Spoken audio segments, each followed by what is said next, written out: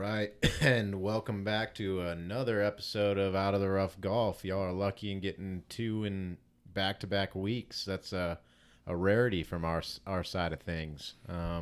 Getting a little more consistent here for you motherfuckers out there. Jesus. We just waited till the off season to do it. Yeah. Well, I mean, we've honestly had like a smorgasbord of golf content. We unfortunately haven't been able to cover a lot of stuff that we actually probably would have wanted to. Yeah, it is what it is, but we're bringing you guys content when, you might be seeking it out when not a lot of other content creators are talking about golf. Yeah, I mean, there's no one talking about the Ryder Cup Definitely right now. not. Yeah, nobody talking about it. Probably the most undercovered event in golf Yeah, for sure. For sure. Yeah, for it's sure. been delayed a year. There's It's been no 3 hype years since the whatsoever. last Yeah, one. I think people are over it, honestly. Yeah. Yeah. So should we just wrap it up, boys? Just call it a night? Yeah. Ryder Cup's happening. Thanks for listening, and we'll see you guys at the next podcast. Yeah, Europe 18-10. That's call. your prediction. Damn, he's kid? calling a shot already. No, I was just I know. hot take. So, Wrapping up do we want to start things off with a little bit of a season recap and maybe some players of the year talk? I mean, I think we could probably cover the players of the year since any of the real candidates are going to be in the rosters of the Ryder Cup teams. And as far as season recap is concerned, I mean, we covered it with the majors. I don't want to get too off track with this particular podcast. Let's keep it focused on the Ryder Cup, and maybe we'll keep it under 2 hours. Yeah, Fingers I think crossed. we can do that. Might be able to pull that off. I think we can handle that. We will see. Quick, recent history. We haven't been playing all that well in the Ryder Cup. We, as in the royal we of all of America. The Democratic we, I think, is what it is. Yeah, I guess royal more European than American, but I mean more in the sense of like I'm being very I knew hyper what you said. inclusive I when I follow. say we. Yeah. So, we're hoping back on U.S. soil, we set it up the way that we want to set it up, favors us. Maybe we'll kind of get out of this, with a better result than France because we got an absolute beat down there. I'm feeling pretty optimistic with just the way that Steve Stricker went about his captain's picks because I was for sure thinking that Patrick Reed was going to be on this team. I think we can get to picks here in a little bit. We're going straight let's- into the let- read, let- dog. Well, I was just talking about we don't have to jump right into that. I was just talking about I'm a little more optimistic about the Americans this year. I think it's you got a different captain at the helm, and it just shows he's all right with going a little bit against the grain. A lot of captains would just be like, let's get the guys that have the next amount of points in there, but he went with guys that he think deserve to be on the team, even if they aren't necessarily the easy pick. Yeah. We'll have each of our takes on his picks here short when we go through rosters, but just to kind of get a recent history of the Ryder Cup. Europe has definitely kind of had our number. Of the last 11 Ryder Cups, they've won 8 of them, and the only ones that we've won were on U.S. soil. So it really doesn't bode well for our performance.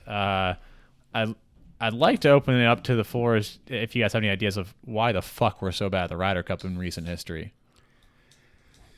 I think partially one that our team chemistry and maybe the pairings haven't been as good as they could be. Not necessarily making the correct captain's picks for course fit.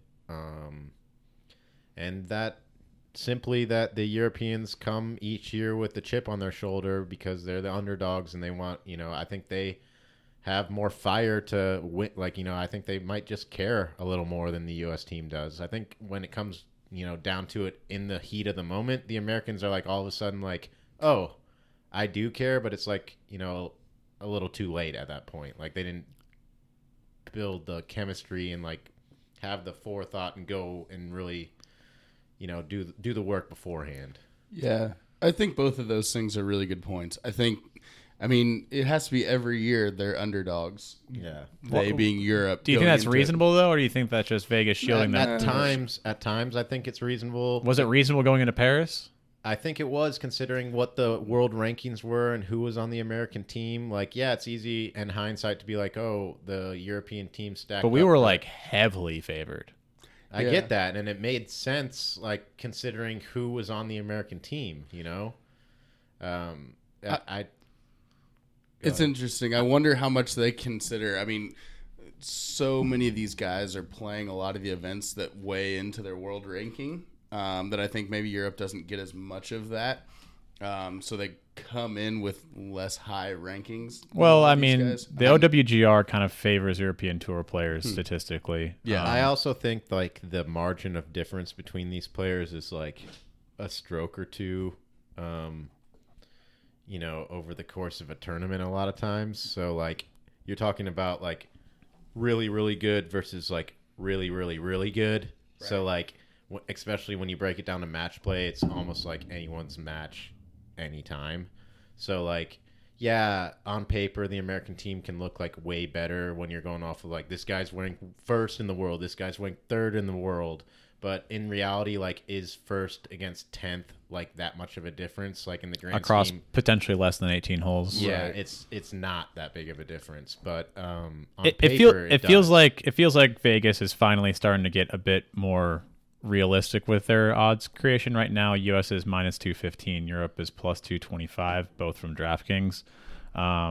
With that being said, I also think that the European team has looked better than it's ever looked on paper this year. Yeah. I mean, I don't want to get too far into players right now. We can save that for matchups, but I think historically we've had an overinflated sense of how dominant the U.S. team is just because of our individual prowess, whereas what you guys have already spoke on is that we don't mesh very well. I feel like the U.S. team comes in as a group of individuals versus Europe comes in as a unified team, which is kind of pretty wild to think about considering that they're a collective of different nations that speak different languages, and they still find a better way of unifying versus the just completely toxic ego fest that is the U.S. team almost every single, Ryder Cup. Does it take 8 out of 11 Ryder Cups to lose for us to finally check the ego at the door, or what? Or do you think we're going to be ailed with the same issues as we did before? I think there's going to be some residual ego. Like, I mean, Brooks and Bryson are on the team. Like, it's just like we'll get to players, but Brooks may not be there. Yeah, he might not. I haven't heard anything about that. But we'll get to that here in a little bit as well. Regardless, you have two people that in the last 3 months have been on the headlines of most golf media outlets about them not liking each other and being in a beef. Do you think there'll be a power vacuum with Phil and Tiger both not being there in the sense as players? What do you mean by power vacuum? In the sense that like there's no real defined leadership now that players are going to be looking toward is like, okay, you're going to direct us. Like we have a captain, but there's still like I think that bodes in our favor, to be honest. I honestly think that I don't think that's going to matter. I think you have enough captains and vice captains to take that role and to do that. Well, yeah, but I mean, it kind of has to do with like who's your lead dog in that. I mean, I think it's clear that Rory is the leader of the European team, like without question. Like he's the guy that you're going to put out there as either your anchor, or the guy that you want to be out in the front of the fight, because he's had the longest history within the Ryder Cup. He has a pretty good record. And he can mesh with anyone on that team. He's had history of being dominant with Ian Poulter. Like, you could pair him with anyone. Are you saying that Padraig Harrington's not the leader of that team? Rory is? I think there's no, what I'm saying is I think there's a very fundamental role that the best, quote unquote, or lead player has about kind of meeting people. Like, you can be a coach as much as you want, but Patrick Mahomes leads his team out on the field. Like, there's something Rory's to be also in one pairing. Like he's not out there with every but there's five sessions that you can play, and like if you're out there like mixing up with other different guys, like you're kind of carrying some guys along with you. I think there's something to be said. Then I would argue that that's Rahm and not Rory. Well, Rory has way more Ryder Cup There's a pedigree. experience There's a pedigree involved in the same way that Spieth may not be playing the best golf out of everyone on the U.S. team right now, but he has the best historical Ryder Cup performances in recent history, and he has, besides DJ, probably the most history amongst anyone on that team. I think Spieth and JT are going to fill that role. I think both of them care a lot about the team event, and I think those are going to be the two guys who kind of step up and fill that leadership role for the U.S. team. Like the captains can say as much as they want, but they're not in there playing. Right. Like that's the difference. Yeah, I mean, I can definitely see JT stepping into a big, like, hoorah, let's get it, boys, role. Like, just with him and Tigers pairing at the President's Cup, how you know, excited and hyped he got. played well in Paris. Yeah. So I could see JT being that locker room guy that's like motivating the guys, giving up those pep talks and getting them hyped to go out each day. Like you said, I think Jordan could chime in there too. But before we get too deep on like individual players and stuff, this was still like a conversation about the chemistry within the team. Are we going to have the fighting spirit? Are we going to come as a unified team? What is it?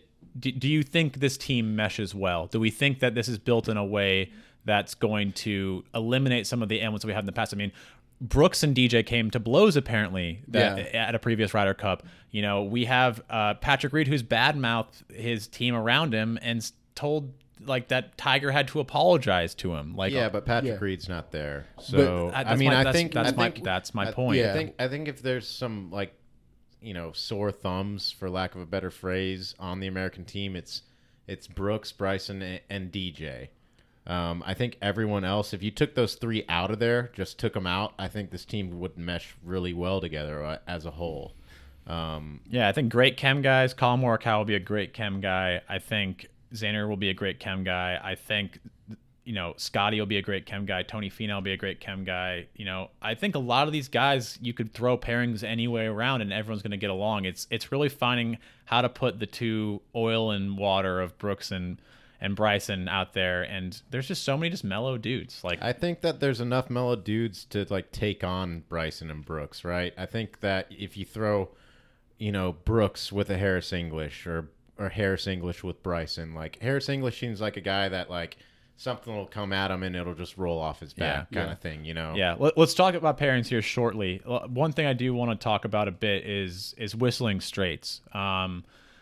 Course fit, which team do we think it kind of leans toward? We've had this historical kind of back and forth that home field advantage has been a huge thing. I mean, Hazeltine, the U.S. team, blew out the Europeans because we set up the course long and easy in terms of pin placements that favored the U.S. team, which are just, they favor off the tee. And so it becomes this kind of back and forth of like, okay, Europeans are heavily favored in Europe and the U.S. is heavily favored in the U.S. because of the way we set up courses. Do we like that? Do we dislike that? Are we so worried about getting a U.S. win that we want to see a very diametrically opposed I think game of that golf? This year out of other years, it's going to matter less because I think the European team has gained some people this year that, can play that American style golf, the bomb and gouge. And this course isn't necessarily just like, it has other aspects to it. It's right on Lake Michigan.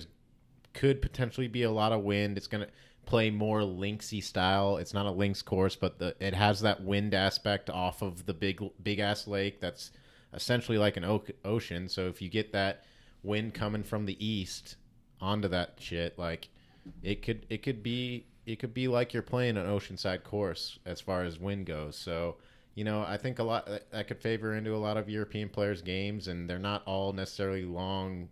I mean, they're not all short guys. No, I mean, the only person who stands out as being relatively short is Ian Poulter. And honestly, maybe Lee Westwood and Fleetwood a little bit. Besides that, like, everyone else can kind of get... Oh, Fitzpatrick. Fitzpatrick, without question, is one of the shorter ones. But... yeah, I mean, there's maybe 3-4 guys that you would have to maybe hide during the 4-ball, where but you can kind of make them work within an alternate shot situation where you put them in on the approach shots in those longer holes. I think it is a weird pick though, like you kind of mentioned. It is a linksy style course.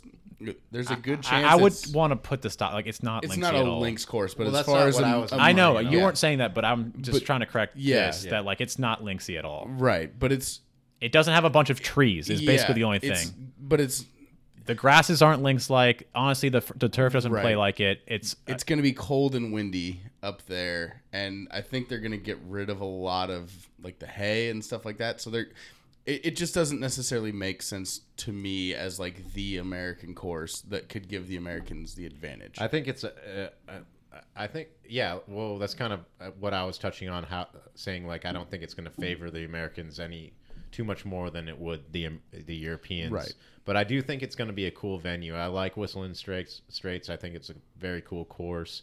I think it, especially on TV, it's going to, I think it's going to play well on TV. Yeah, it's going to look cool on TV, and it gives you that. Keep bringing links into it, but it gives you that like ocean feel. Like you have a big body of water and some fescue grass. Like that's what people are kind of grabbing onto.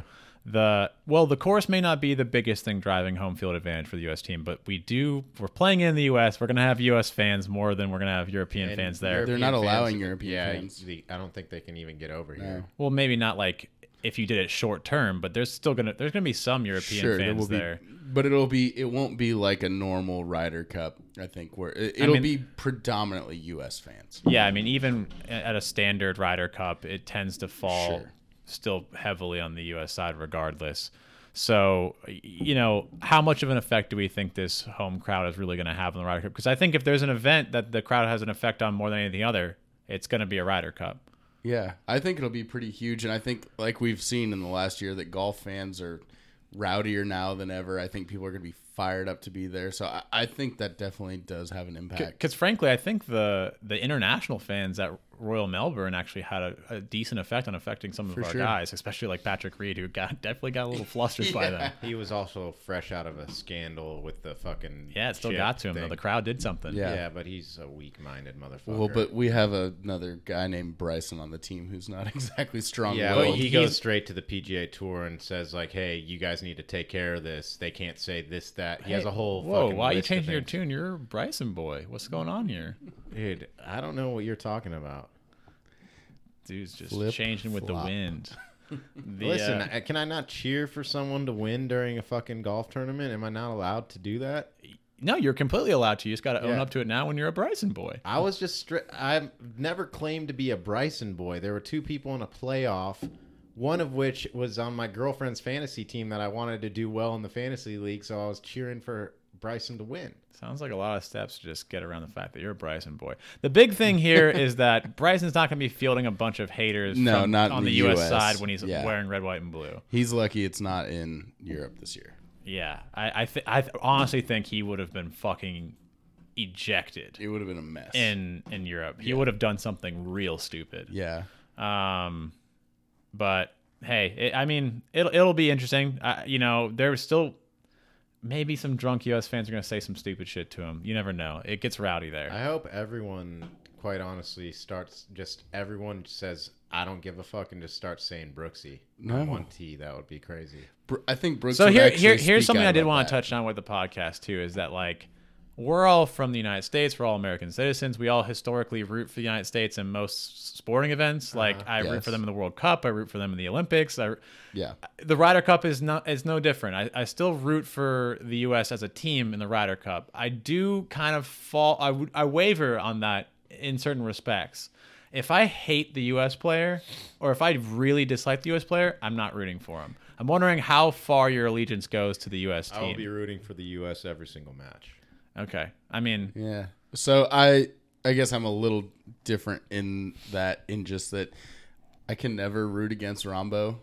I will have a hard time. Like I will be rooting for the U.S., but I want to see Rom play good. So he's like that super seed over the rest of your Wolfpack. Like if he's playing JT, you're rooting for Rombo. Probably.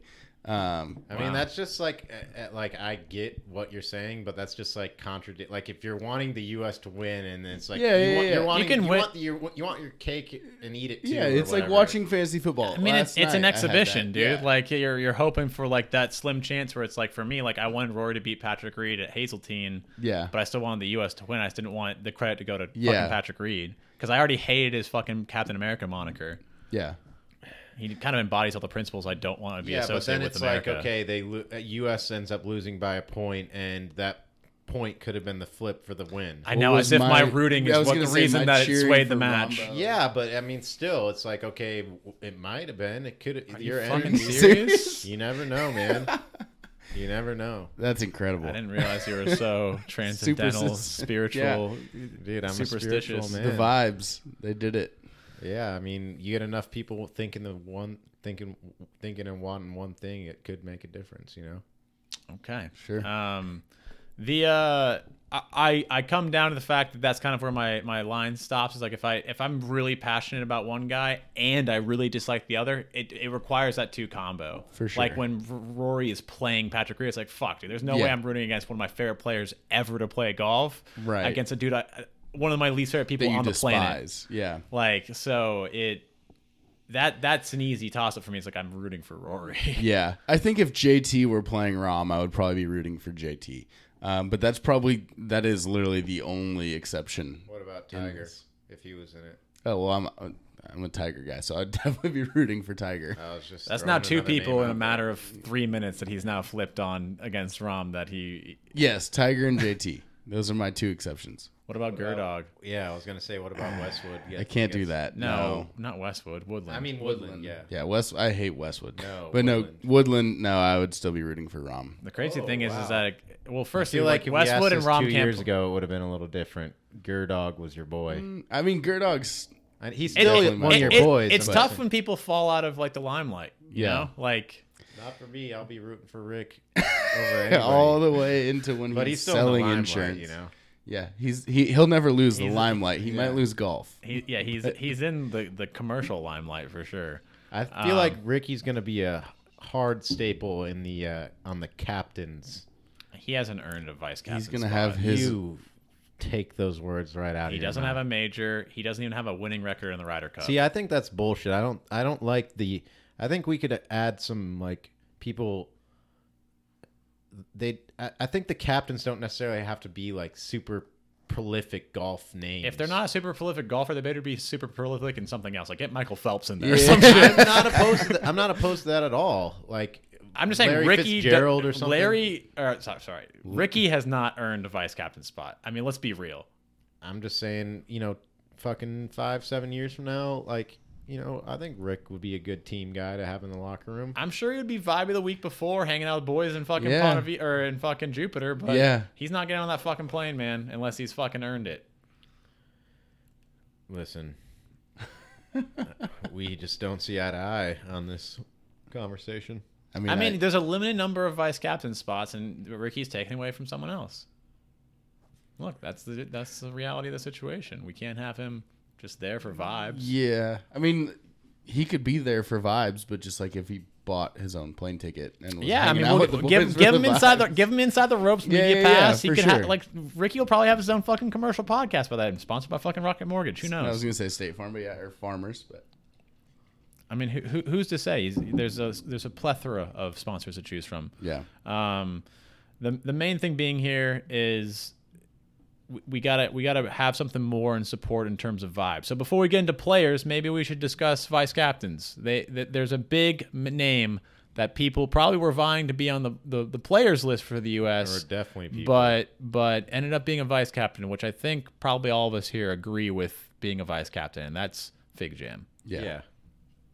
100%. Vice captain is a great role for him. He can record all of his Instagram videos from the sidelines and get people fired up. And I do think up. he definitely adds like a ton of value as a vice captain. 100%. Oh, he will be a great needler for the against the European squad. Well, not only that, like he has a ton of golf knowledge and match play and Ryder Cup experience. Like, he may not have been the best in all the Ryder Cups. He wasn't awful though. No, like, he was better than Tiger. I think a lot of the reason why people kind of paint Phil as like a less than stellar Ryder Cupper is that he's played so many, and people tend to hold on to the negatives with this sort of stuff. When you're in your fucking 50s and you're qualifying for Ryder Cups just a couple years prior, like. Well, he was. You're gonna have in France. He was a captain, right? But you're eligible and you're a reasonable pick. I think a lot of people. He wasn't reasonable. He shouldn't have been on the team. That's what I was going back to with Stricker making good picks this year. Like Phil was a bad pick last year. He was a bad pick for course fit. Yeah, but he had also won that year, and he won this year a major. I was not done saying what I was saying. He had won that year, and he was consistently contending in tournaments, and he was like in the top fucking like 20 in the world. Yeah. Like he was a bad fit for Le Golf National, like without question. Like he sprays it off the tee. Like, it's super penal off the tee. Yeah, regardless, people were saying that before the Ryder Cup, and it was known that that was a thing. And just because he was like a clear pick and a big name, that's who they picked. Instead of going with a guy like Look, I think it Kisner goes or back to your something. point earlier about like being able to look back retroactively on something. Like, I agree that I wouldn't have picked Phil for that team in the same way I wouldn't pick Kevin Kisner for this And I team. think we were but saying that before the Ryder Cup that year. You know? Yes, but what I'm trying to say is that I can understand why someone picked Phil, and I can understand why someone would choose Kevin Kisner for this event. But I'm glad neither, like, he wasn't Correct. chose for this team, and I would have preferred Phil not being chose for that. But I'm just saying, like, he was playing at a caliber where he didn't look like a goon being in the Ryder Cup. Yeah. In the same way that if someone had picked fucking, I don't want to disparage somebody right now, but like he wasn't like faking it out there. Like, it just, I don't know. Like, the Yeah. point being is that, like, Phil historically hasn't been a horrible Ryder Cupper. He's just played more than almost anybody in these things. Yeah. And there should be some credit to that. Yeah. I just think, like, everything you said, I get. I just think that if you're going to be a captain, you should have the fucking gonads to be able to make the correct decisions in that situation. Like, you're the captain for a reason. Everybody knows Phil sprays the ball off the tee. Like, it should have been an easy, like, okay, he's not a good course fit. This is the guys we should be picking from. But instead, he let the fucking populace of people's public opinion really wanting Phil to influence his decision.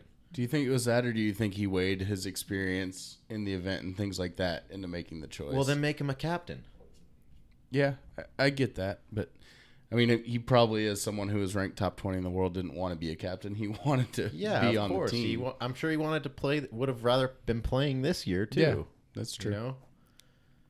Look, I mean, the main thing for me would have been if Phil wasn't there, Xander would have been there. And, like, I'm a Xander sure. guy, and Yeah. so I think he would have been the better pick considering he, at the time, was playing and still is playing really good golf. Sure. So, yeah, I mean, look, I think Phil historically has been underrated as terms of as a Ryder Cup player. He's had some less than stellar performances as of recently. I think part of that has to do with age and how, you know, he hasn't been a great course fit for some of these current ones, but he's also played some pretty incredible golf at Ryder Cups too. So, you know, it comes back to a lot of this being an individualized sport, and he tends to play very well as an individual, and you don't see him having the same impact as he did as an individual player on these Ryder Cup teams. Sure. You'd expect from someone like Phil. Right. And that, you know, goes And I doubly think for Tiger. As I said before, I think he's going to be a great vice captain. I do too. Yeah. Yeah. No question. He adds a ton of value.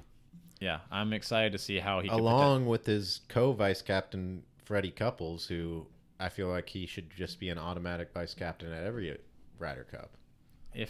if they open it up to like a third spot. I don't think you should constantly like have the one of two vice captain spots. Yeah, I would be very open to a third captain. Yeah. Yeah, I think that, I mean, look, I like Freddie Couples, but at a certain point I think he's like almost like the Bill Murray of like the team where it's just like, yeah, thanks for being around. Yeah. Like we appreciate it. I'm wondering how much like credible like value you're still bringing long term Knowledge into and it. things, yeah. But I don't know. I think he does bring a lot. I mean, he's got a lot of experience. How intrinsically connected is he to the modern game, though? Like, his game was already very different than his competitors when he was playing. How far detached is he now from the modern game? Like, I would say pretty drastically. Yeah, but I don't know. I guess it comes down to what do you want from your vice captain? Someone who can kind of diagnose what's currently going on within the match and how you're playing? I think, Or is it someone that's just bringing vibes? I think it's someone that can like if you're in the middle of a match and it's not necessarily going your team's way, he's one of those guys that can bring you back down to earth and like put you in a place where like, listen guys, you're not out of this. Like, I think his age and his experience on the tour and everything that he's gone through, that he is one of those guys that can talk you into, you know, coming back or playing well in a situation that other guys might not be able to. I get it, but to me that pretty much comes down to like you're bringing an emotional value to the team. I would just go get a sports psychologist. I'm sure they have plenty of those. Sports psychologists aren't a guy that all these guys respect, and so here comes my other point: is that if it's going to be someone that they should respect and is also like a talented player, it should be someone who's more connected to the modern game and has done more stuff recently. I think you're undervaluing how locked into the game he is. I don't think any of us know for sure, but I also don't think it's like that big of a reach to say like, yeah, he hasn't been in professional golf for that long, but it's like, okay, we're really just talking about equipment advances. Well, but I think he plays the game differently than a lot of the ways. Yeah, but every now. golfer approaches the game differently, you know? Look, I'm not trying to sit up here and try to like just take digs at Fred Couples. He just seems like one of the greatest dudes ever. And I don't even think he's completely out of place being a vice captain right now. My point more being is that if he's walking down the fairway with Bryson, like I don't see what he's doing beyond just being a bomb diffuser for that guy. You know, like that seems like a good role for him. I mean, which is fine. How many guys can you compare Bryson's game to anyway? I mean, I would say someone like Brooks and DJ. To a large degree, are kind of playing the same bomb and gouge kind of golf. But in a captain's role.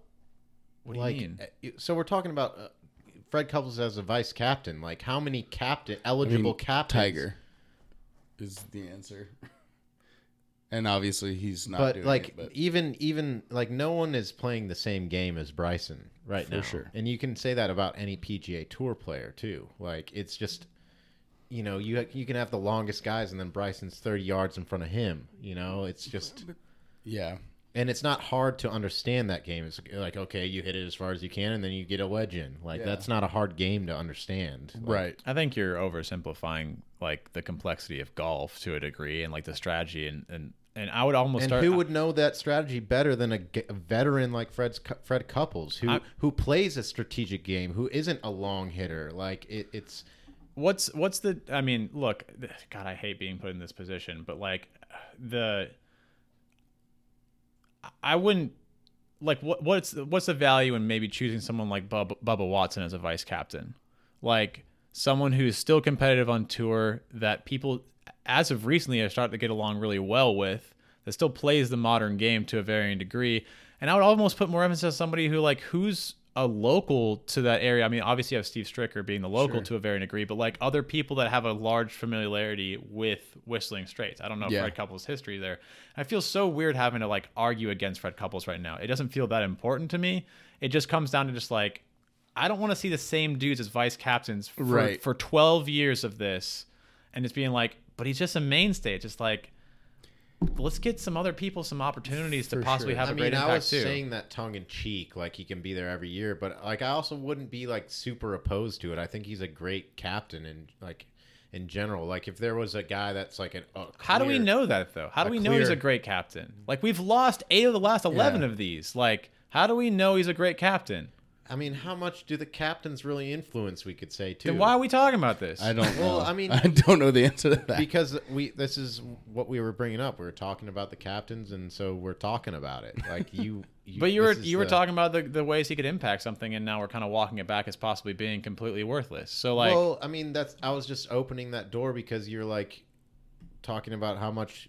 they really matter. Well, I think a lot of it too is that like they're not just talking to the guys out on the course too. They're providing an ear to the captain when he's making his selections too. It's just like if you're detached from the modern game potentially and you're not watching these guys on tour every day like someone like Bubba Watson is, Bubba has much more clear insight playing side by side with these guys. You don't think that Fred Couples is locked into the modern game and knows who's I don't know, but I know who someone who is, someone who's playing on the he's tour. talking about someone who's standing next to them on the tee box. But again, like, Phil fills that role really well, and Phil is another guy that I would like to have talking to Bryson. I agree. In an like, event. Once again, I hate arguing against Fred Couples right now, but I'm just saying like he's been here for a while. And I would be open to possibly opening up a third spot so he can stay there. Yeah. But I would like to see a clean rotation of things mixing it up. In the same way that I didn't love the idea of Davis Love being captain multiple times. Right. Like I would like to see, especially with this being an exhibition, right? Like try to get a clean rotation of things going on that keeps it fresh. Like I think they need to figure out how to make their pairings correctly. Like, I don't know. I don't necessarily think, like, the pod method is the best way. Let's get to that right here in a second. Because I think we should get into picks and, like, formatting and how we structure this thing. Yeah. I want to tie a bow on Whistling Straits and just generally how home field advantage kind of seems to be a mainstay right now.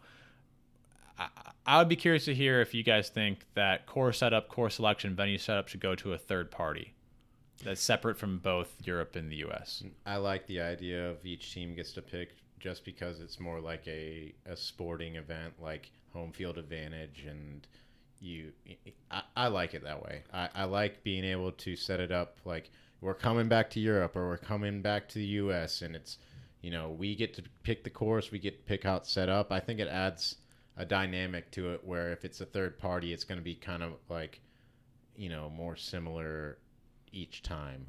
What we've seen most recently, though, is that it tends to give us predictable results, which is like you win on home soil, you win on home soil, you win on home soil, you win on home soil. Like you've said, we've lost 8 of the last 11. We lost by a putt though at Medina, which was on U.S. soil, and it was like a meteoric, like wild thing, right? Like, where we haven't seen that recently. We blew them out in Hazeltine, they blew us out in Paris, right? So I like the idea of a third party, because when I think of sport, like, imagine in basketball, like, okay, the home team gets to pick where the 3-point line is. Like Golden State has their 3-point line, 4 feet further back than anywhere else. Yeah, but these are sports that have a setup like that. It's a field and the specific dimensions at each field. Right. There isn't like day to day they're moving the rim and stuff. Like in golf, like you move the hole. It's part of the game. The variability is part of the game. Well, and baseball is the best analogy where, like in New York, they have a really short fence in right field. But it goes against your argument. I know. We're processing as we go. So I get it both ways, but I think for me, it would be more fun to have a third party. I mean, would I be happily enjoy like how they had an Inverness set up for the Solheim, like, and it's like major-esque? Of course I would love to watch that, but do I like the idea that the team gets to pick how they want it? I like that too. Which one do you think translate to more entertaining golf? Like I said, I didn't get to watch a whole lot of those. Yeah, but you have to watch the President's Cup, and that's like where we would not see a Royal Melbourne type place if we were choosing the venue. Yeah. I think the third party definitely leans to more entertaining golf. And that's also just because that's yet to see because we haven't had it happen, Sorry, say it again? That's it's assuming that they would set it up how you would like. Set it up how I would like. That's exactly right. I missed what it was. So I was saying I think the third party would be more entertaining, but he's right. I have no idea what they would do. But I like the idea of it. Well, I think the reason it would get started for the same reason that we're saying now is that they've clearly seen a clear home and field advantage that has resulted in less than desirable entertainment of golf. Right. I think you could probably say without pretty objective factors that Hazeltine was almost the exact same setup day in and day out, and pins remained in the middle of the greens. There wasn't much challenge in terms of approach shots. And you saw all of the excitement come on the greens with like bombing long putts. Right. And like you really didn't see the quality of shot making on that course. And a lot of that comes back to Hazeltine too. Like I understand that they were throwing pins in the center of the greens and stretching out the course, but like Hazeltine isn't like I said, we got to choose the venue. I get it. I'm just saying like that course doesn't really add. Like you're not going to be seeing like super exciting like recovery shots and shit. It's going to be like just your typical PGA Tour course essentially. Right. Yeah, and I think that's emblematic. I think that's going to be different at Whistling Straits for sure. Even if they set it up like a typical American golf course. Yeah, this will be the test, right? Here's the thing: is that if we lose it, they're going to go even harder than Hazeltine. They're going to play it at fucking Riverside. Mm-hmm. I mean, yeah, we'll see how it goes. I mean,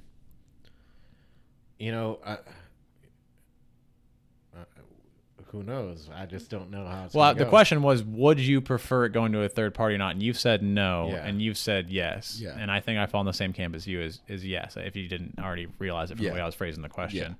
Yeah. Okay, that to me, I think that puts a nice bow on the history and the course and a bit inside the team rooms to a varying degree. I think this is a part that most people are going to spend their time on. Let's talk players. As of today, Europe has their entire squad. We've had our entire squad for a little while. Two big fundamental things to talk about how these squads were compiled, though. the U.S. had 6 automatic qualifiers and then 6 captain's picks, which was new for this Ryder Cup. And then the European team, I believe, had 9 automatic qualifiers and just 3 captain's picks, Correct. which is, significantly different than how the American team was put together. Which system do you prefer? Which system do you think is more effective at putting together a better team more consistently? I mean, that's hard to say just because they're going off of different ranking systems with them having European points and world points versus us just looking at world points and then doing the 6 captain picks. I like more captain's picks. I think that gives you the opportunity to put together a team that makes sense from a course fit standpoint and from a camaraderie standpoint. So I like that we have 6 captain's picks that we can work with. So I think the way we picked, I think that bodes in our favor. But it's hard to say. I prefer the way that the U.S. did their team. I like the idea of having more options at your disposal. I don't think they really took full advantage of that. I think they did more so than other years for sure. But 3 or 4 out of the 6 captain picks were relatively straightforward off of points. So it was like they had the same European 9 out of 12. Yeah, we'll get to whether you would have made those picks or if those were the right picks. Right now, I'd be interested to hear if you guys were having to choose between the 2 systems, 6 captain's picks or 3 captain's picks. Which ones would you have preferred for your team? Clearly, Ryan, you said that you would have preferred to have 6 captain's picks for your team. And this isn't you as captains. This is you as a rooting fan base for your team consistently. Yeah. Dave, are you saying that you would prefer that your team, in terms of the team that you root for, that you want to win, has 6 captain's picks? I would prefer it being 12 captain's picks. That's not what the question was, but thank you.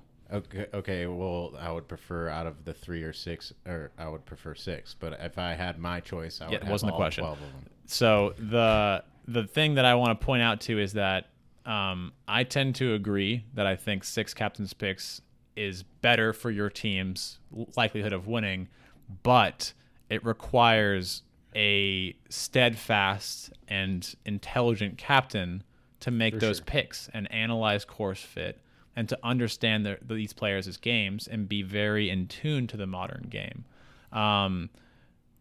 You may not always get that from your team, and there is the long-term kind of assessment of this is that maybe when it all shakes out over the course of a 20-year stretch, that the world points tend to field the best teams when you have captains that can be swayed by, what if, Phil made one more win that season, even though he didn't have other top 10s, and he kind of pressures Steve Stricker into picking him. I think if he went public with some of his requests or his desires, Stricker probably would have picked him. But I think he actually backed off a little bit and understood that he wasn't playing his best golf. But it could have easily gone the other way. That's true. I guess that means your team's vulnerable to get some fucking wild cards in there that may not have benefited. Phil Mickelson, just for reference, was 20th on Ryder Cup points. I think with what Paris has shown us in times before, or with Tiger, is that it doesn't really matter if you're close friends with the captain. Yeah. I think if Phil went to a room with Stricker, was like, hey man, I know it didn't look like it, but I won the PGA, I'm back in that form again. Just trust me, put me in. I think he would have done it.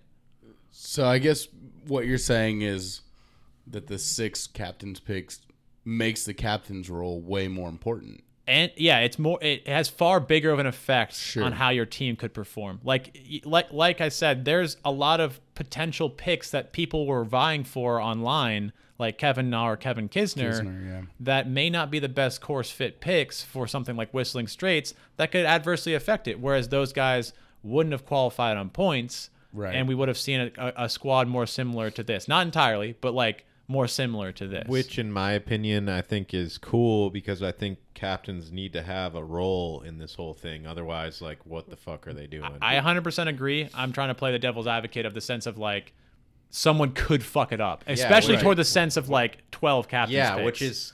Which I think is dope. Unless your captain fucks up hard and you're pissed. You can fuck up our team that year, but you're never going to be a fucking captain again. If you royally fuck up your 12 picks or 6 picks, which he played. But it's hard to know if the picks are what fucked up something, right?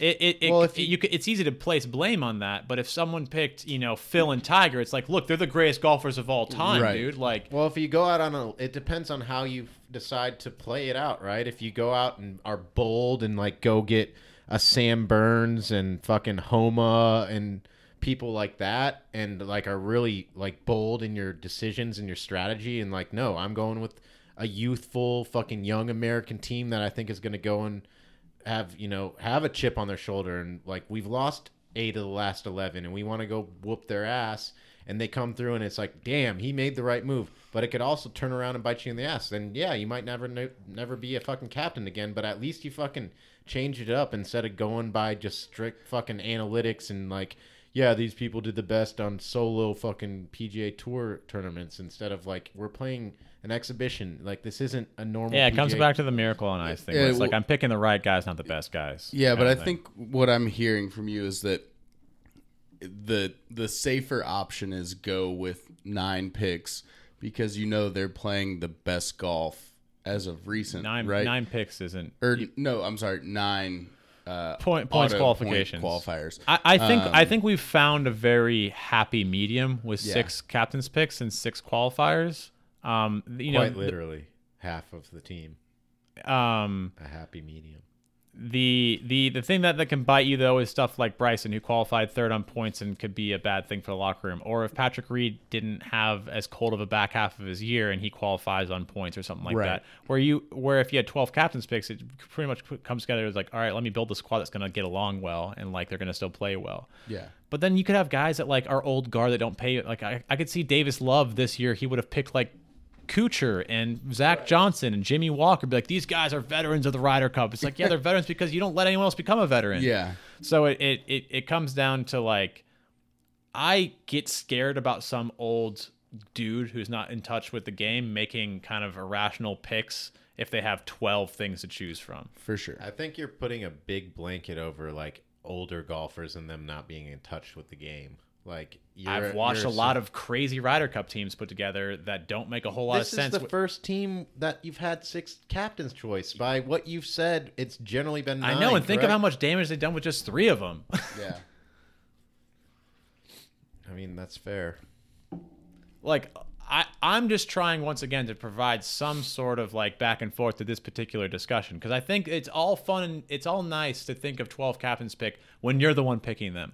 But then all of a sudden you make this person have all the choice for this, and then when you and your vice captains are all people of the same kind of demographic, it becomes like, Hear me out on this idea here. It just came to me right now. Oh, God. You start with the captain and the co-captains, which is 3 people. They make the first pick. Then you bring the first pick into it. Then there's 4 of you. You guys come to an agreement on the next pick, and then so on and so on and so on. So now I this think is that could build- elementary school volleyball or dodgeball where it's like, hey, you got to pick up this guy. He's my buddy. And I think that gets dangerous. Well, But you're also picking guys that get along and would not, you're bringing the team into it, and it's guys that could mesh well together. It's not like you're picking this guy and then this guy's going to the other team. Like, your pool is staying the same. I think whole time. the issue with that, firstly, I would say I like the idea. I think it's an interesting idea. The thing I have an issue with that is once you get further down, you're going to get more discord. You're going to get more people kind of possibly disagreeing on certain things. And all of a sudden, if it doesn't go one person's way, people know that I didn't want you on this team. Right. And if it were up to me, Well, you then wouldn't be here. that's when you implement like an anonymous vote where you just throw the names into kind of a- removes your whole thing about discourse, though, and talking Well, with you different do guys. talk about it, and you bring up positive and negatives about the people that are potential picks, and then you go from there. Like, Look, a if I spend 15 vibe. minutes talking about why I really don't want Webb Simpson there, and then I cast my vote, and there's one thing against Webb Simpson, it was probably me. Yeah, probably. But the only people that are going to know that are the people that voted, and they could say something. And if he's to the Webb. last pick, it's everyone on the team. Yeah. Yeah, and Well, I'm but sure, then you're probably not getting paired with Webb anyway. It's probably going to be okay. and I'm that- not going to be the only one disagreeing about something, though. No. Look, I'm saying is like that's not a bad idea. I'm just saying Yeah. like that's a potential downside of it is that you're sure. bringing in responsibility to players that expose them to potential bad chemistry. Yeah. And Versus if it's just like, look, Steve Stricker, he made his choices. Like I can't say whether or not that was the right pick. It's But not then up to again, me. you're also having to go in as a player, and I don't know. I also think that I think talent is still more important than vibes. Like, I think that, I think if you're paired with a guy you don't want to be paired with, it can completely fuck up your whole match. Kind of, but so someone like Bryson. I want Bryson on this team. I don't like Bryson, but if you told me I could swap him for Kisner at Whistling Straits because Kisner's a homie and it's not I would swap Bryson for a lot of people now. I would swipe Sam Burns in for Bryson in a heartbeat. I would swipe fucking Kokrak in. I was about to say Kokrak makes sense. I get that. Sam Burns, Kokrak, fucking Webb. I would take Webb over fucking Bryson now. My point, without getting too far down, was just that, like, you still have to put some kind of credit towards ability and not just make this a homie fest. And I agree. I agree with that, but I would weigh in more someone's ability to fit well for this particular track. Sure. To be able to play with other people's play styles. Think of how inflexible Bryson's game is. Sure. Like, he needs his clubs a certain way. He needs his ball a certain way. He needs all this sort of stuff. Like, think of how shot nightmare. Yeah, like think of how often he gets in his caddy's ear. Think of if like another player is involved and like, put me in this position because of this thing and this and that. Like, it just sure. He sounds like he'd be a nightmare to play with. Well, and I get that Bryson is probably a bad example for this setting, that he is like the extreme. But play style is another big important thing about this. Is that, like, if you're a player that tends to play a fade, it's probably smart to also play with someone who plays a fade. He sees the course the same way. Not just that you see the course the same way, but your misses tend to be right. Right. And the best way to get out of a right miss is with another right-shaped shot. Yeah. Because you have to probably play out left and then bring it back right. Sure. So that sort of thing, to me, I think is potentially important. Beyond that, I think you get back down to just making the right picks for course fit. But before we get into picks for the very last time, Dave, you spoke about how you may not be completely sold in the pod system. And I think we should talk about, how do you utilize your picks? Is it, you just let the dudes choose who they want to play with? Do you put them in these kind of chem groups that basically...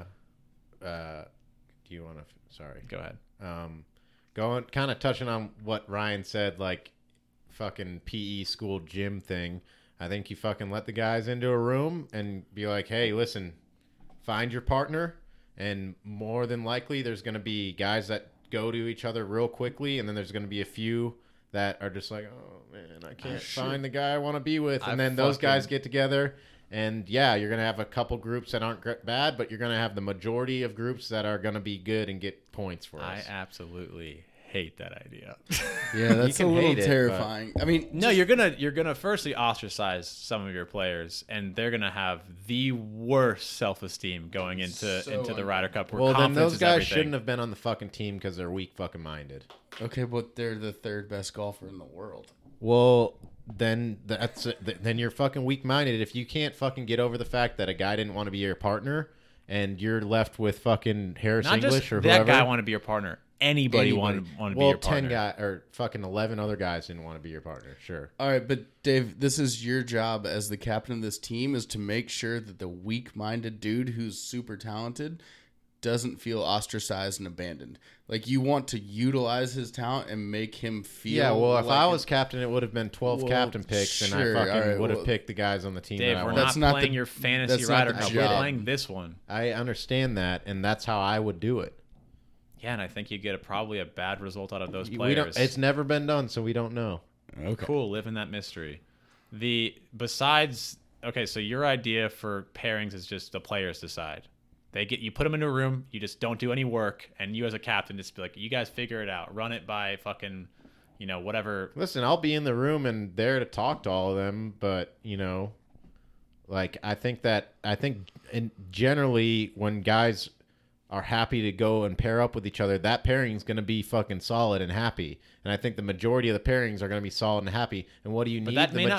But solid and happy may not equate to good golf. Think of someone like Leona Maguire and Mel Reid at the Solheim Cup. Didn't even really know each other before this, and they were the best, strongest pairing out there. I understand that there's that. Who's to say that those awkward the awkward 2 or 3 pairings at the end won't end up being because great your comfort together. is familiarity, and you're going to lean toward your friends because, one, this is an exhibition, you want to have fun. The other thing being is that, like, if your goal as a captain is to get a win, you also are trying to look at it from the outside observer's perspective, in the sense that, like, I see this person's play style and this play style, and I see them in a way that they don't see themselves because they're too close of it, and I can see that they're going to work really well as partners. Well, then you act on the fly. If that doesn't come out and work well day 2, then I fucking implement something else. Like, you know, I say, hey, fucking Bryson, you're playing like shit with this guy. Go play with this guy. Okay, so it sounds like it's a mixture of different methods. Well, of I'm just saying putting that's pairings how I together. would start it off. So they get to choose first day or first session. Yeah, and then listen, after that, you it's guys find a pairing that you're like. You guys find pairings, and that's how we're gonna go out. Fucking day 1. If those, we'll see how those pairings shake out. If 2 guys don't feel great together, you guys played like shit, then we'll fucking throw it in a blender and fucking pop another one out. Okay, quick question, and I don't want to, create a tangent here, but did you do that for your Ranger Cup team, Dave? Did you let them choose their pairings? Or did you choose your pairings? I chose the pairing. Huh, interesting. Can't even take his own advice. Hold on. He did ask if anyone on the team had any requests. Yeah, I did ask. But you didn't put them into a room and No make one them... said anything. I don't think you're going to have these guys say anything too much in the Ryder Cup either. Be like, hey, Cap, you got to put me with this guy. Like, they're going to just want to be good like, they just want to be good teammates. Be like, put me with whoever you want. I mean, sure. I think it's just indicative if you didn't do it for your own team. I mean, we should have rented a gym and played dodgeball. That's what I think should have happened for the Ranger Cup. All right, not to get on a tangent with Ranger Cup. Yeah. All right, Ryan, is there a particular method that you would do your pairings, or that you would you take this kind of this fully pure democracy approach to it, or would you have a bit more of an authoritarian? I like the thumbprint on way it? that they do it now. I think it makes the most sense. The pods? That's a loaded thing because European teams and U.S. teams do things so differently. I like the way the U.S. does it, I should say. So I like the pods. Just for clarity's purposes, like what is that strategy to you? Because you may not have the exact thing that what other people think the U.S. team does. Yeah, so to me, I think that they're taking guys that are a good course fit, that work together, that kind of... It seems to me that they're pairing yin and yangs. So, firstly, right now, and it sometimes alternates based on captains, but the U.S. Ryder Cup team has recently tended to use a pod system. Right. A pod being 4 guys. Right. And the 4 guys are selected on a variety of factors. Usually it tends to have to do with play style, course fit, as well as the guys' pairings with one another, and then team chemistry amongst those different pods. So, like, you tend for the entirety of the Ryder Cup to not move outside of your pod. Your 4 guys. If you didn't play well with one of those guys in the pod, you would potentially change it. Right. And that's kind of how that would happen. That just to kind of equate. Right. So, like, just as a totally random example, and I don't know the pods off the top of my head here, but, like, if DJ... They don't outwardly usually say Yeah. what the pods are. So if DJ and Finau weren't in the same pod, they would never be paired together Correct. under any circumstance. I mean, I don't know about any other circumstance. Any If circumstance. they, like- But majority of the time, they're going to stick to the 4 guys. We think y'all are the best fit. Right. I think that makes a ton of sense just from a level of, like, let's not make this too crazy and chaotic. Like, there's so much that they're having to think about there that to just, like, try and mix up pairings every day on the fly. It's trying to seems blend a lot. like it's trying to blend some foundational structure with some fluidity. It's Right. like you have this ability to kind of experiment within your pod, but you don't have the complete freedom to just go willy-nilly. Because Right. the idea of the pod is that, like, you guys can now practice together. You guys can kind of spend more time dialoguing about ways that you guys could potentially play with each other. It gives some flexibility and freedom to the players without being a complete free reign like a gym where you get locked in and you choose your Right. shit. Yeah. Like, and these things go by quickly. You have multiple sessions a day. The days come by really quickly. They're long. Like, you don't have a ton of time to deliberate between sessions to make certain picks and people going out. Like, as a player, your focus is on the course to play the best that you can. You're not really thinking super long term throughout the weekend. For sure. Well, and imagine, like, if with the 4 guys, they probably all have a chance to do a couple practice rounds with a little bit of alt shot and everything like that. Imagine if they just said it on Saturday. All right, you guys are doing alt shot together. You've never played alt shot. You guys play a different ball and a different shot shape. It could be really chaotic, and at least with the pods, they probably have a chance to have a little bit of an idea what they're getting into. Yeah. So pods, some sort of mishmash, free-form factor, pure democracy, followed by some sort of mom comes in and sets people straight if they need to. I wouldn't even call it a democracy. I was going to say like a it's free market. Yeah, free for all, like Anarchy. not anarchy, but you let the chicks out to find some food, and there might be a chick that's not getting any food out in the corner, and the other guys are like. The idea behind pure democracy, like from old Greek, is just like everyone had an equal vote on what happens, and if that's how they self-select, then that's how they self-select. But okay, so that's the way you break it down. Yeah. I don't really have a huge preference on this. I would like to have a bit more freedom from a pod system than that. I would probably adhere to a pod system, but I would make that pod system extremely fluid during practice days. Sure. Where it's like, this isn't your pod for the entire, like if I see things kind of not even being slightly quite what I'm expecting, I would probably move those people around before the start of the week. I just remember something, and I wish I remembered better, but during the President's Cup, there was a clear group or something that we're like, why are these people still playing together? Like, this person and this person clearly seem like they would be good for us. I think it was Patrick Reed adjacent, wasn't it? No, I was the person who vehemently thought it was insane to put Bryson and Phil together just because they're both intellectuals or whatever. Their games don't make sense at all together. Yeah, I wish I remembered better, but I remember like it was clear from most people that like we were group texting with and stuff that like it's like, why are these two people still together during this? Like, wait, were you saying President's Cup or Ryder Cup? President's Cup. Okay, I don't think it was, but I don't remember. I don't know. What a weird tangent that is threw me down.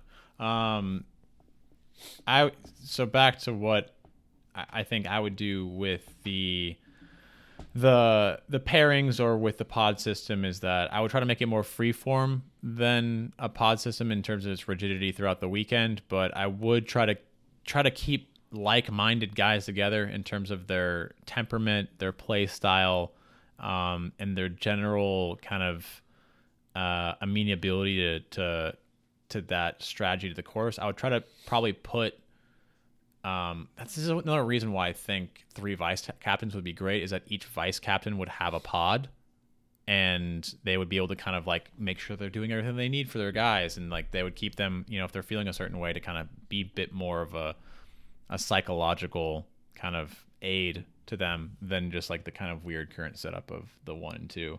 But beyond that, I don't have a huge amount of issue with the pod system. I don't know how much it really makes that much of a difference. When it works, it's praised, but when it goes bad, it goes bad. It's like everything with the Ryder Cup. Yeah. But it just makes another form of selecting that much more difficult, right? Maybe to me, like, I may not be super toward a bunch of guys choosing like their playing partners, but I may be more open to guys trying to kind of self-select their pods though. To a degree. Like I don't know how much. I think I'm one way or the other. Like, I want all the guys to pick who they're playing with, or I am going to pick who you're playing with. Unless it goes badly the first Do day. they have? Then I will change who you're playing with. So do they currently do 3 pods of 4, correct? Yeah. So do you think like 2 pods of 6? That's not really a pod anymore. Well, 2 teams, so you have a little bit more flexibility within that, but they still have enough time to practice together and play together. Yeah, I mean, the difficulty with the pods too is that like usually by nature a lot of your pod may not be playing much, and all of a sudden it becomes like this weird kind of mix of things. I don't know. Sure. It's all very maybe the right system. I also think you need to be the captains need to be like, hey, listen, this person just doesn't have it this week. They need to be like more firm at like, listen, you might be playing just one match this week. Yeah, I think we all would like to have a very forthright captain, someone who doesn't try to walk on eggshells around the guys. Yeah. That like, look, we only have 3 days, or we only have 5 sessions here. I really, as much as I want to give you an opportunity, especially if you're like a rookie, it's like this moment may be too big for you, and I want to give you another chance on Sunday, obviously, and we're going to see how you play here. But like, look, man, you lost 6 and 5 in your morning session on a 4-ball, playing your own ball. I've got to sit you for a while, man. Unless something drastic happens, just don't expect to play for, unfortunately. But you got to still be there for your guys. Well, and that comes down to a little bit more of like, is this an exhibition or is this a competition? Like, if it's an exhibition, then I think everybody needs their playing time and they need to get into that was it. going to be my last question for by the definition, it is an exhibition, but by history and just everything, it's quite literally not. Like there's a lot behind the Ryder Cup, and you hear it out from the guys that have played with it. Like they get more amped up at the Ryder Cup than any other fucking competition. Like I don't like to put it in the exhibition category, even though by definition it is an exhibition. In my opinion, it's my favorite, event to watch in golf. Exhibition doesn't have to be a bad word. Like, I'm not saying it's a bad word, but it's like it means nothing kind of thing. Like it doesn't matter what happens. Like it's just fun. Like the Europeans win, we had a good time watching. Like no, I want the fucking Americans to win. I want them to win every single year. Like it's okay. Well, then I'll ask the question now instead of at the end of the podcast. What's more important, that the Ryder Cup is entertaining or that your team wins? That our team wins. I mean, yeah. If I have to pick between, obviously you want it to be both, but if I had to pick, I want the Americans to take home the Ryder Cup. So this is a question like, for the do you coach. want, like, it comes down to just like, do you want your guys to like be out there passionate, having fun, like enjoying themselves and like showing that vibrancy out on the course, or do you want like an ice cold Russian team blowing someone out 16-0, whatever? I don't like, that's my analogy. Is like, that's a very different product to watch. So let me, I guess, ask it this way. So Xander's one of your boys. If Xander comes out in the first round and plays poorly, would you rather not see him play the rest of the weekend and the U.S. team wins it, or would you rather see Sunday regardless? Like I said, Or I think it the depends. third day, Like I yeah. said, I think it depends on how you lose, right? Right. Like if he lost on the 11th hole, like with him clearly playing terribly, I Right. think without question I would say like, dude, I love you, like, but you've got to sit out. We're gonna for a ride the while. pine? Yeah. Like it really comes. I think it really much depends on how the person loses and in what fashion. Sure, that makes perfect sense. But I feel like it's up to the captains to decide how that plays out. Like, are we here to win this thing, or do I want to make sure that every single guy on my team has a true Ryder Cup experience, and maybe he doesn't win it, but at least he doesn't feel like he got left out of the 2021 Ryder Cup. Yeah, and I'm asking less as a captain here and more as a viewer. Yeah. Like, At the very minimum, each guy's gonna at least play two rounds. they're required to play 2 sessions. Yeah. So they're gonna get a Ryder Cup experience, and if Yeah. their first fucking match goes badly, like they know why they're not playing till Sunday. Right. Like you didn't come out and perform. Like we want the team to win. Unfortunately, some guys just get 1 session outside of Sunday, even if they didn't play poorly. Some guys get 1 session, and that session isn't until right before Sunday singles. Right. It's on Saturday. Yeah. Like, and unfortunately, sometimes that's just the way things shake out for you. And Yeah. most likely it's because you came in not as a heavy favorite to get played. Right. And if you have a hot hand like Tiger at the President's Cup, and I'm not a Tiger guy, but if you have a guy with a hot hand, you want that fucker out there as much as you can. I mean, that's what Francesco Molinari and Tommy Fleetwood were. Yeah. They played all 5 sessions Yeah. because they were fucking lights out. Yeah. Yeah. If you have a guy that's fucking just on that week and it is hot, like you want them out there as much as you can get them out there. Yeah. And so from a product standpoint, I want the best golfers, and I don't really care who their names are. I want the guys that are playing the best to give us the most competitive matches. Like, if every match could end on the last hole, that's ideal for me from a viewing standpoint. Like, I don't really care who the names are. I want the most competitive thing on the field. Yeah, I think I agree with that to a large extent. To me, it really comes down to, like, I'll stray away from using the word exhibition, but in the sense for me is that, like, this is an entertainment product. And for me, there's a certain trend happening right now where we're very focused on getting a win and what cost that might have on the actual product itself. Right. And I think a lot of that. But this wasn't started as an entertainment product. Like the Ryder Cup was a meeting. Every sport is an entertainment product.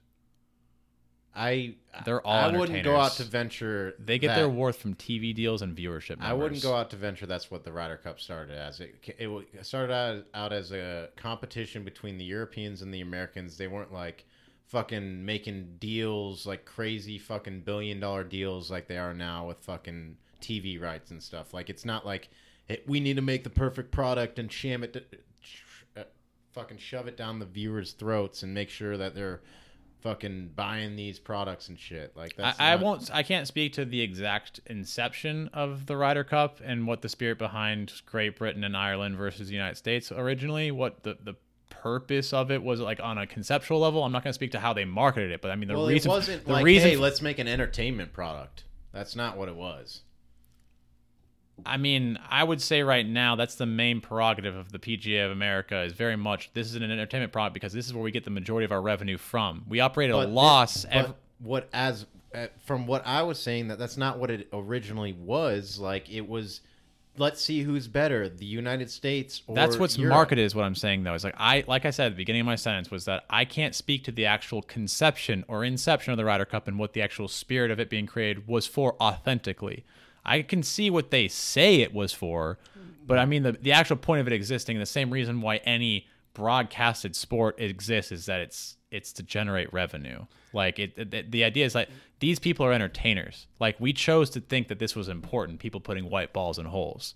Like at the end of the day, like their job isn't to be like, show me how most efficient you can get to this hole. It's show me how much, like the reason that Tiger became a phenom. You can venture to say that they're not doing a job though. They're not getting paid to go do what they're doing at the Ryder Cup. They're not getting paid to do it this weekend. They're doing it because they want to be there and represent their country. And yet Phil and Tiger were trying to lobby to get paid for it for that exact we're talking reason. About Phil and Tiger, like I mean, it's you want to say something? I was gonna say I guarantee all of them have exceptions in their contract that they get bonuses if they make the Ryder Cup team. I mean, we can't speak to that specifically. The point being is it's clear an entertainment product for NBC, for the PGA of America, for these organizations that are putting it on because they want to sell tickets to get people to go to this to care about it, not just because we want to see like on a meritocracy who's better golfers. Because if we were actually trying to do that, we wouldn't use this format. We wouldn't be using match play. We wouldn't be using 18 holes. Like it's clearly not the right way to choose who's playing actually the best golf. Like that's just not the format you would choose. I would venture, in my opinion, to say that match play is more entertaining than stroke play. Hence it being an entertainment product. Sure. But I just okay. To tie it up in a bow, I think the idea is that you're trying to strike a balance between this being entertaining and competitive with high caliber golf taking place. And to me, that's straying away from the Hazeltines of the world and more towards the Royal Melbournes of the world. Because I think that's entertainment while also provoking the best, ball striking and shot making and all these different factors that should come into playing the best possible golf. I really just don't want to get into the analytics engine being like, if we create this stadium-like course, it's going to favor our team because of these qualities. And if we put all of our pins right here, this is what's going to give our best chance at winning. And it's just like, God, that sounds fucking awful. Just robotic. Yeah, but what if the third party absolutely sucks at picking venues? You're operating under this assumption that they're going to go to great courses and set the courses up perfectly. What if it's a fucking third party that sets it up how the Americans like it? Fucking wide fairways, pins in the middle, no rough, and they don't go to courses like Royal Melbourne or Inverness or places like that. Like you're operating under the guise of hey, these are going to be set up fucking excellent. Well, here's my 2 points. It could operate and be absolute dog shit. Here's my two points to this. The first one being it can't get much worse than this. And I mean, I love how they set up Le Golf National now, Le Golf National or whatever it was. I can't think of it off the top of my head. But at least we're getting diversity. Like, yeah, the Americans may set it up boring. It's a dichotomy though. It's basically like you have black and you have white. But you're willing to jeopardize at least some change. But I don't necessarily think Le Golf National was like the pinnacle test either. It is different year to year, regardless. And the third party could. I mean, what would make you think that they're going to set up each course way better than they already do now? So it could just be a bland, bold bullshit every fucking year after that.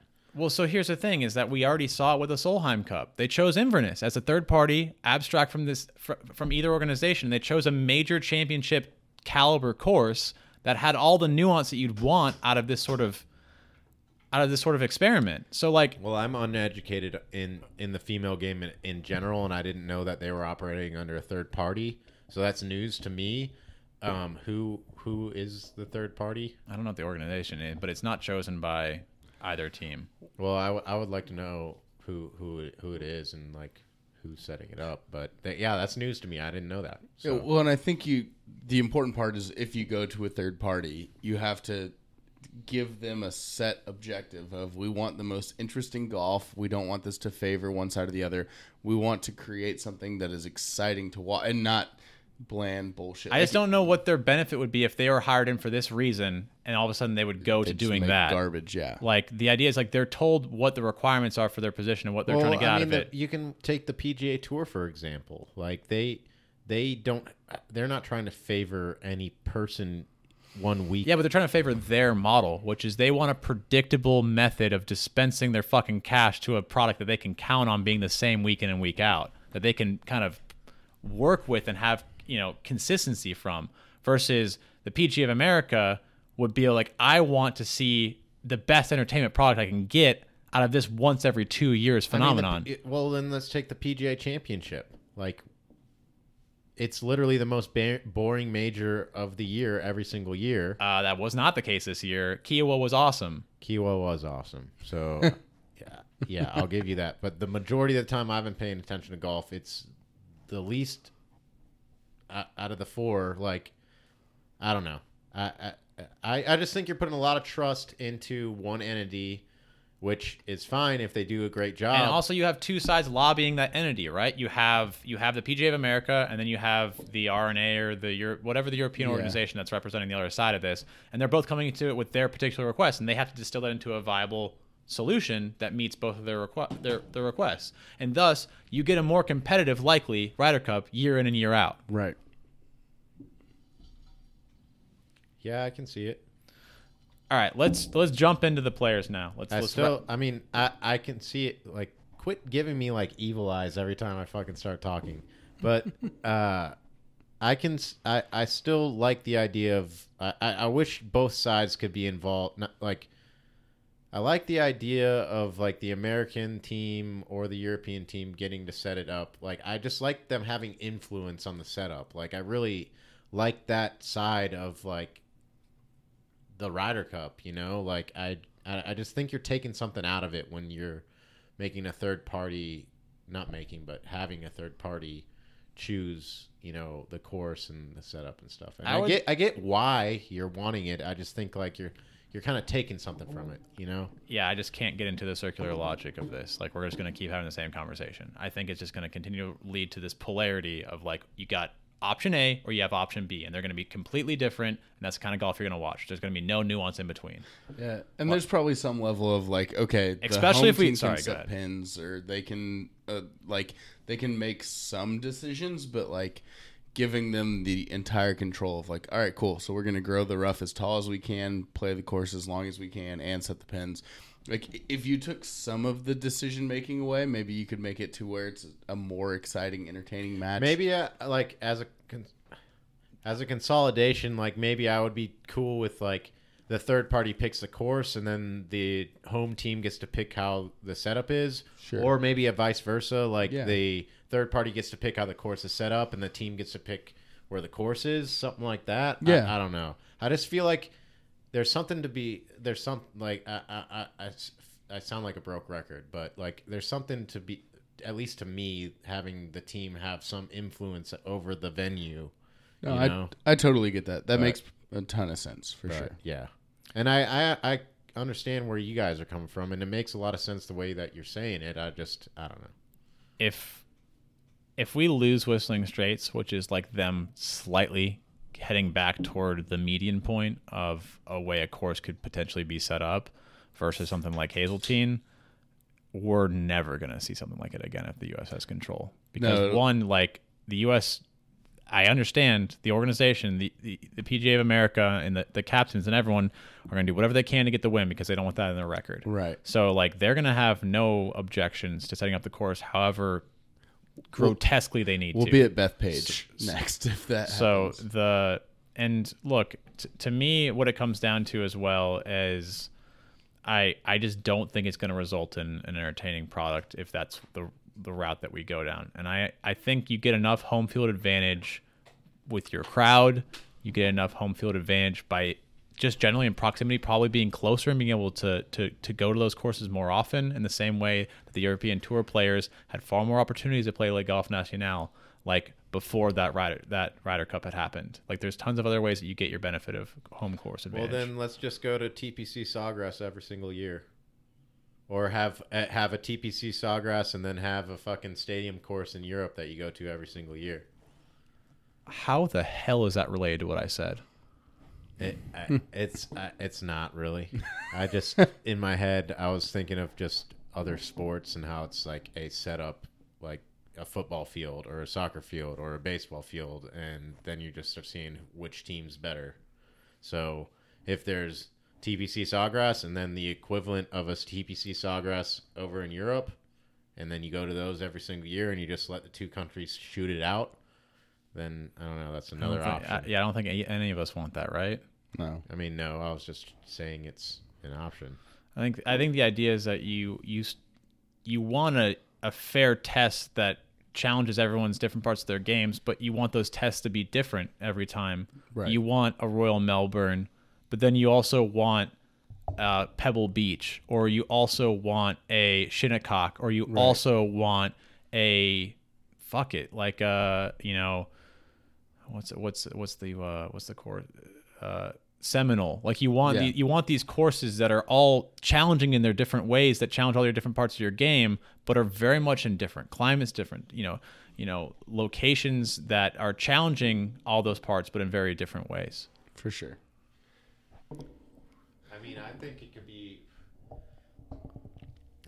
could be very cool. Like, I know the players really like the crowds there, that it could be a made for TV event where they could go to like courses that wouldn't be like Seminole's a course that they wouldn't go to because it couldn't operate under like with that big of a crowd. And like the Ryder Cup is like the players want the crowd. I understand that, and the crowd adds so much to it. And I wouldn't want to change from that. I think, like, if they made the President's Cup a made for TV event or something like that, and they can go to courses that are, sought after, but might not be the best host for a bunch of people. Yeah, I unfortunately, I personally just like I would need the crowd. I need the crowd. Yeah, I'm not saying like that's what I want. I'm just saying like that's an idea. But yeah, no, the crowds are one of the biggest factors. I understand that. Do you not want us to respond to your idea though? Like, sure, yeah. Let's get into picks. Yeah. Let's get into the players. So we already spoke about how the teams were selected in terms of what they could do. So to talk about the guys that qualified, the guys that weren't in question, the ones that were chosen. Should we start with Europe just because we haven't really talked much about the European side of things? Sure, we can start with Europe. So qualifying first for the team based on European points, Jon Rahm, number one player in the world. Kind of goes without saying. He leads almost every statistical category. There's really, without question, he should be qualified first on the team. If he's not, it's purely because of some arbitrary weird point system, but he is qualified first. The rest of the European points qualifiers are Tommy Fleetwood, Tyrrell Hatton, and Bernd Wiesberger.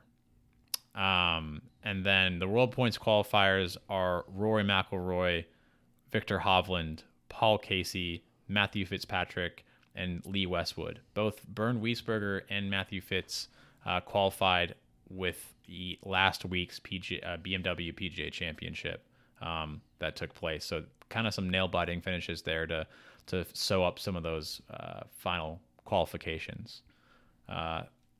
You guys spoke earlier in the podcast about this being potentially the strongest European team that they've fielded in terms of their general better methodology at getting team chemistry as well as this increased talent.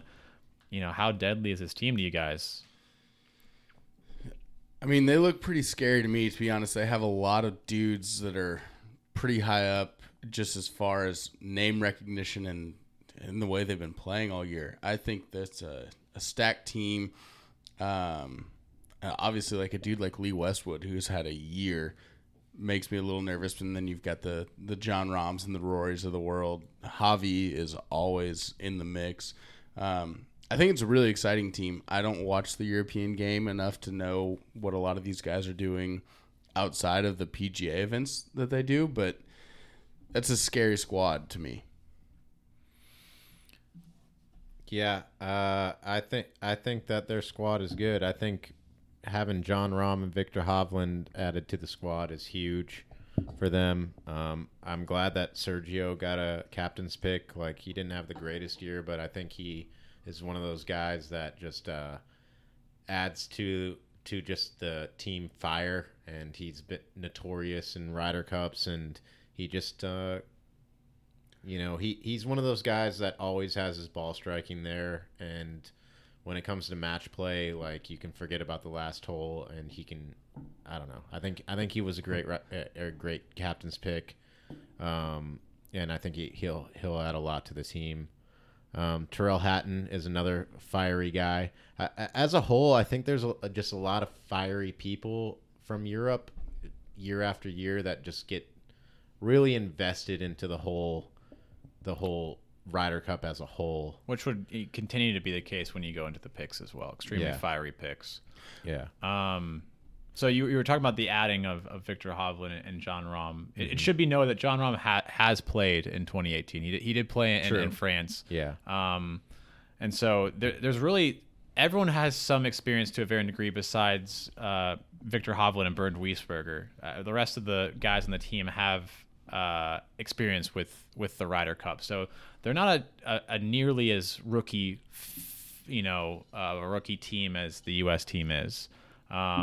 To kind of get into those other European captain's picks, Sergio Garcia and Ian Poulter are captain's picks for the European side, and then Shane Lowry, who would be another rookie for the Ryder Cup for their team. What are y'all's thoughts on those three picks? Poulter's kind of like Sergio in where he hasn't had as good of a year as Sergio, especially during the Sergio's been kind of quietly decent this year. That's though. what I'm gonna say. Like, at the won the beginning match of play. the season, And he finished strong too. Yeah, at the beginning of the season, he was in contention. He at made it quite to a the Tour few. Championship. Yeah. Poulter hasn't had that same season, but he's another guy that, like, when the Ryder Cup comes around, that just kind of clicks into a different gear. Mm-hmm. That it just kind of brings his competitive blood out, and he just starts. Match play is a different animal, and kind of like my golf game. Like, they have the equivalent to the pro game of my golf game. Like, it may not work great for stroke play, but match play, like, you can throw that last hole in the rear view and just kind of keep pushing forward. Yeah, I think a lot of it comes down to is how quickly can you shift your momentum? How quickly can you bounce back from a bad break? Because everything only matters in that moment, right? Everything that came before doesn't matter. So what it comes down to is that, like, if you're someone like JT or you're someone like DJ, you can just put your head down and be like, okay, after 72 holes, I will be ahead of these guys. It doesn't matter about what happens right this second. I'm just going to keep my head down and push through. Versus someone like Ian Poulter is like, no, I'm going to use this moment to my advantage. I'm going to get firing against people's heads. All I have to do is be right where I need to be for this next shot. Yeah. And I think some people thrive in that element, and other people don't. And I think to your point, Dave, is Ian Poulter, as obsolete as he tends to be with the normal PGA Tour game, as far as I'm concerned, until he plays bad or he becomes injured or way too old, which I don't think is the case if you see Lee Westwood on this team, like, I'm picking him. Yeah, and it's kind of like, I know you want to talk, and we've kind of just been going back and forth, but I promise you'll be able to. You're good. It's kind of like we were talking about Phil earlier, and, like, he's kind of like the same as Poulter, and, like, Poulter on paper probably shouldn't be on this team, and neither should Phil, but for whatever reason, Poulter has just shined through as a bigger light or a bigger thing in Ryder Cups compared to Phil. And I know Phil has had his success, but, like, Poulter just seems to be, like, he hasn't had the career that Phil has. Phil has gone and done amazing things with his career. Poulter hasn't done that, but his amazing things have been in the Ryder Cup, So it's just like, yeah, he may be having a shit year, but for some reason we know we can fucking just pick him and he's going to rise to the occasion and at least pull his weight, Yeah. Yeah. And I'm honestly excited he's on this team because he is my favorite guy to root against. Like, he's kind of a motherfucker on the golf course where, like, this guy just keeps biting back and biting back. So I'm excited to root against him. The other thing I heard the other day that I didn't realize, Sergio Garcia has the most points of anyone ever in the Ryder Cup. Yeah. Like, he's he's lights out. It makes perfect sense he's on this team. He's like Poulter. Yeah, and he won the match play in Austin against a lot of these dudes. I mean, he went straight up against Scotty Scheff not that long ago in match play. Like, he makes a lot of sense. Well, he didn't win the match play. Billy Horschel did. Correct. He still beat Scotty Scheff in the match play. But he didn't. Scotty Scheff was in the finals against Billy Horschel. Then I just am clueless. It's all good. Sergio is good at match play, though. So Yeah. that works in what you were saying. Yeah. And he has done well at Dell match play. He has. Did he beat Fleetwood that he hit the ace against? Who did he hit the ace Dude, against? we're not going down this rabbit hole. I just don't remember anything. The one thing that's come back to this, it comes back to our conversation earlier about having the 6 captains picks versus the 3, is that they were locked in. These were their 3 picks that they could make. They picked Sergio for obvious reasons. They picked Ian Poulter for obvious reasons. And Shane Lowry was the best player that was available left in terms of the tour. And you don't see guys on here like Justin Rose. You don't see guys on here like Henrik Stenson. Yeah. You don't see guys on here that maybe should have been on this team, quote unquote, should. And then you have guys that you might question their course fit for this place. Someone like Matthew Fitzpatrick. I think Vern Wiesberger may not be a terrible choice for this course in particular, but you could also possibly say the same thing about Lee Westwood. He's getting older. He hasn't had the same season as he had at the beginning of this season. He's a stalwart in Ryder Cups, but he didn't play in Paris. Yeah. So it comes down to, like, I don't know. He's kind of a flyer a little bit with how he's been playing. There's an argument to be made about like someone like Big Bob McIntyre. Yeah, there is. But my point being is that they, like you said, they don't have that flexibility with just their 3 picks. And I don't fault them for their 3 picks. They make complete sense. Yeah. It just comes back to, like, okay, if you had freed up the other 3 picks, who would have not qualified on points? It would have been Vern Wiesberger, would have been Matthew Fitzpatrick, and I believe it would have been Lee Westwood. Yeah, he was 5th. So it comes down to, that freed up the flexibility with it being half and half, right? Yeah. So I honestly, like, people are fearing this European Ryder Cup team with good reason, because we've been bitten in the ass a lot. But I think 2018 was a stronger team. Francesco Molinari was in great form. Justin Rose was in much better form. Tyrrell Hatton was in, I would say, equal form. Tommy Fleetwood was in much better form. John Rahm wasn't as good a form he is now, but he provided about as much as you could have expected him to provide from that Ryder Cup. Rory, pretty much the same form. Yeah. Alex Noren played pretty well. Thunder Bear fucking won his Sunday match. Sergio provided. Ian Poulter provided. Thomas Peters on that team too. No, that was Hazeltine. Yeah. Paul Casey and same form as he would be performing now, maybe even better form then. Yeah. And then Henrik Stenson. Paul Casey's had a pretty good year though. Yes.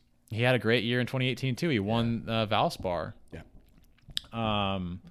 So I don't know. I think 2018 might have been a better Ryder Cup team for them and for a better course fit. So if I think the weighting for Vegas's odds are, I think they're correct and I think they're accurate. But I honestly think this team isn't as good as the Le Golf National team. And I could be wrong about that. Javi could be a fucking fiend in the Ryder Cup. Yeah. I look forward to seeing him play. And Rahm is a completely, complete player at this point. Definitely better than he was before. And we'll see what Tommy Fleetwood is bringing to the table after not having the greatest year. I don't know. It'll be interesting. But I would be hard pressed to say that Ian Poulter is better than he was in 2018. So who knows? As far as the European team is concerned, I think they're a strong team. I think they should be feared, and I think we should take them seriously. But I think the U.S. has the tools to potentially blow them out again. And I know I come from this place of like, we keep getting bit in the ass, but I think the floor is a bit higher with this team than we've had teams in the past. And I think it comes back to the credit of Steve Stricker's picks and the changing of the pick structure for our U.S. team. So you guys ready to jump over to the U.S. side? Yeah. Our automatic qualifiers for the U.S. team, Colin Morikawa, Dustin Johnson, Bryson DeChambeau, Brooks Koepka, Justin Thomas, and Patrick Cantlay. I think for the most part, those players are players that you would have picked regardless, apart from possibly Bryson for obvious reasons. But beyond that, I think you would want those other 5 guys there. DJ hasn't shown the best form as of lately, but I feel like, especially for Whistling Straits, he probably would make the team. So yeah, I mean, like we're saying, we're talking about the potential people that would be replacing DJ would be Kevin Na, Kevin Kisner, Webb Simpson, Kokrak, or Sam Burns. I'm not putting any of those people on the team in front of DJ. Yeah, for sure. Especially because do any of those guys have Ryder Cup experience? I don't know. Webb does. Webb does, for sure. The other part being, too, is that DJ has the most experience in the Ryder Cup out of anyone on this team, too. Right. So you pretty much completely got any experience if DJ was off the team. For sure. Like I said, he would be on the team just like if you're talking about guys that might not be in that top 6 or whatever. Not in his my point is like, if they weren't automatically locked, he would still be a pick. Yeah. And then moving into our captain's pick, Daniel Berger, Harris English, Tony Finau, Xander Schauffele, Scotty Scheffler, Jordan Spieth. This is the most hotly contended thing on the internet right now in terms of golf internet, is that you see people like Patrick Reed not on here, who's known as Captain America. You don't see Kevin Kisner on here, who's considered to be a match play dog, and he constantly gets rallying support for him to be on these sorts of Ryder Cup teams, and year in and year out he doesn't get selected for them. You see Webb Simpson not being here, even though he performed pretty well in France, and he's a guy that you tend to put down as fire retardant for guys like Bryson. Go with anyone. And then you don't see other guys that might be better course fits than some of these guys. Like Jason Kokrak has had a stellar year and he's long and he could potentially play well here. And then Sam Burns, has won and he's been playing really good golf coming into it. And you could see people argue for Kokrak or Burns over someone like Harris English or Scotty Scheffler. So I guess let's go around the horn. Do you guys agree with these captain's picks? Anything that you would change? How are you guys feeling about Steve Stricker's choices? I think he made the right choices. Every single one? Yeah.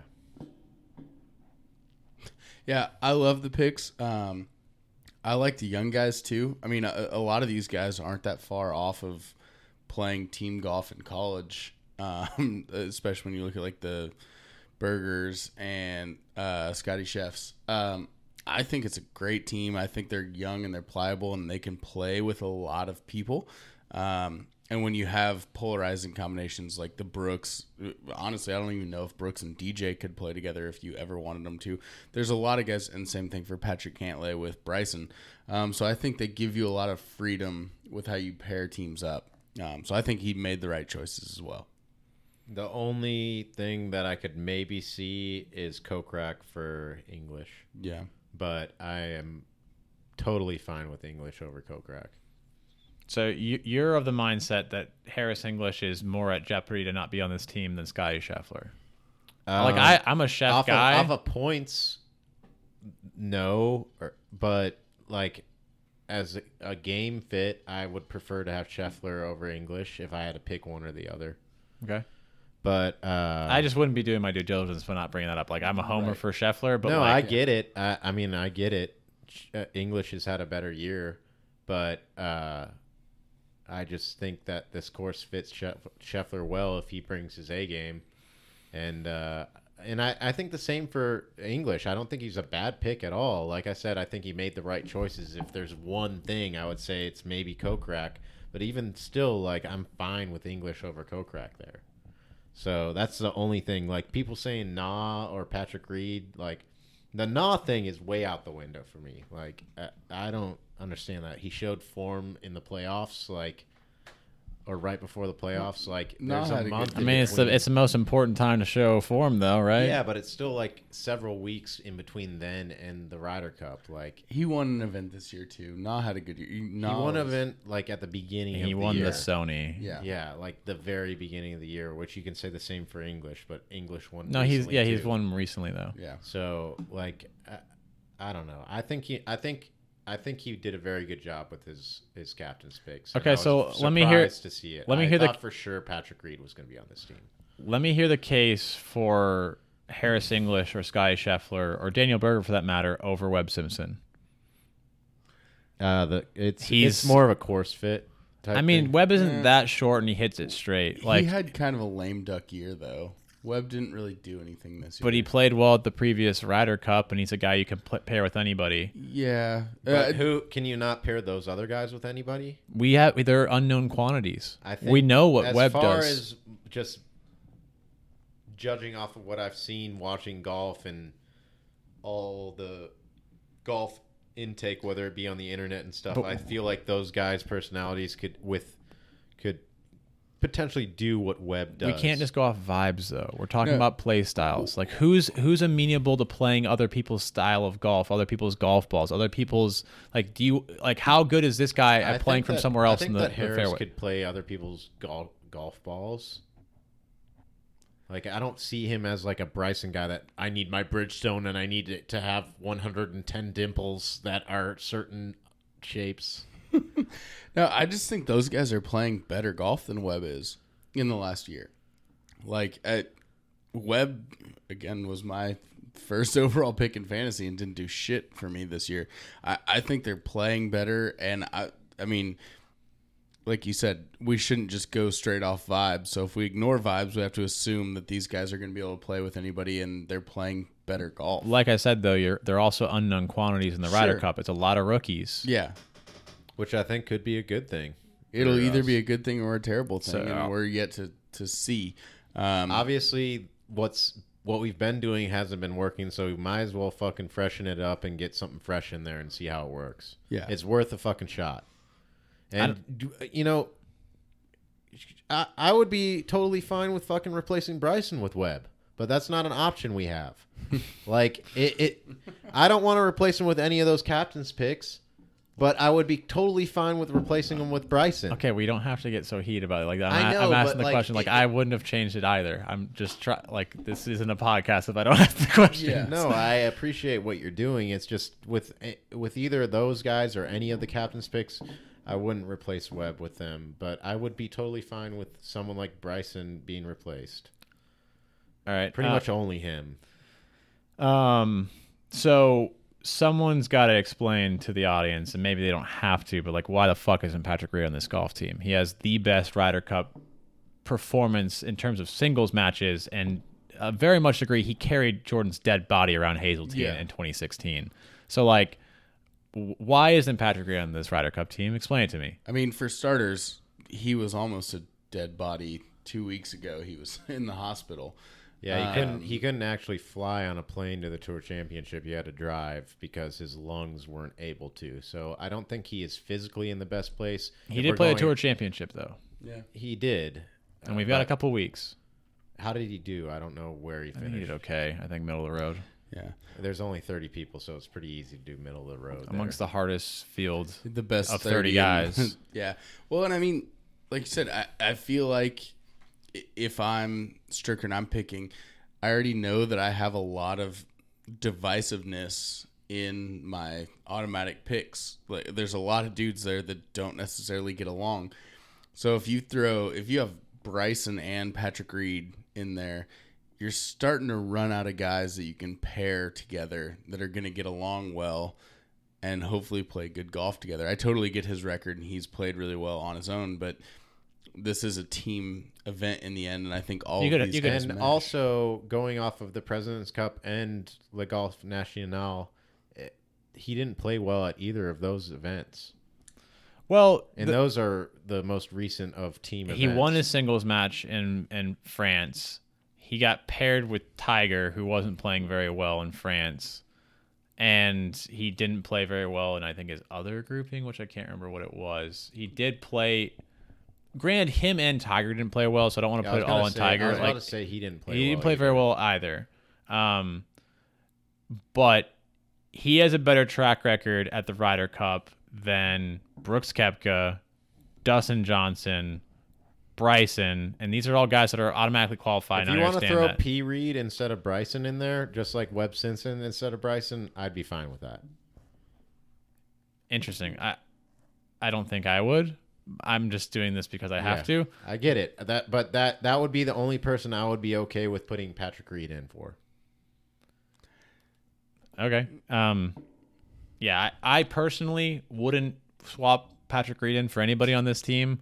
I think he's too toxic of a variable in this for it to work. I think his form has slumped to a degree in the Ryder Cup where it doesn't warrant him. If he has never lost ever, then you probably deserve to be in there, despite you being a fucking just goon. But so I for anyone that just is like Captain America, it's like, bro, just you got to read a little bit deeper into this. This guy is a menace in the team room. He's constantly creating shit. And unfortunately, his game isn't good enough to warrant. Year after year, there is scandal after scandal, rules controversy after rules controversy. It's just he is a wrecking ball. He doesn't deserve to represent the U.S. on that stage. At the end of the day, there also has to be some sort of qualification on character. And if I was the captain and he wasn't automatically qualified, he wouldn't be on my team. Yeah. He wouldn't be on Steve Strickers either, kid. And yet Steve Strickers felt, because you were talking about how he was able to make the tough decisions, and yet was completely spineless to then apologize to Patrick Reed profusely for not choosing him. Because there was going to be media backlash, and he got out ahead of the 8 ball there. And Yeah, I'd rather him just not be political. Just be like, yo, dude, read between the lines. Yeah. Or say nothing. You can also just You choose to could say just not nothing. say things, yeah. I think something that someone could make the argument for is Kokrak instead of X, right? Kokrak has been a menace, and his Yeah. game suits this well. Like, you could put Kokrak ahead of English. You could put Kokrak ahead of Berger, potentially. You could put Kokrak ahead of Scotty Scheffler. Why isn't Kokrak on this team? Is it the same thing? Like, he may not just gel well with the guys? Is it that his form has slipped off a little bit with the back quarter of the season? Yeah, it's wild. Like, I know you're just doing like your podcast diligence because I know you're a X to the Z exhibit boy. I wouldn't. I just think so. Like that Patrick Cantlay and X. I also pairing is didn't just- say Xander's name in that rundown of You guys. said the letter X is in a variable in a math equation, not as in Xander. When did I say X? You said X. You said you were using X as an example and then listed several names. Oh. Yeah.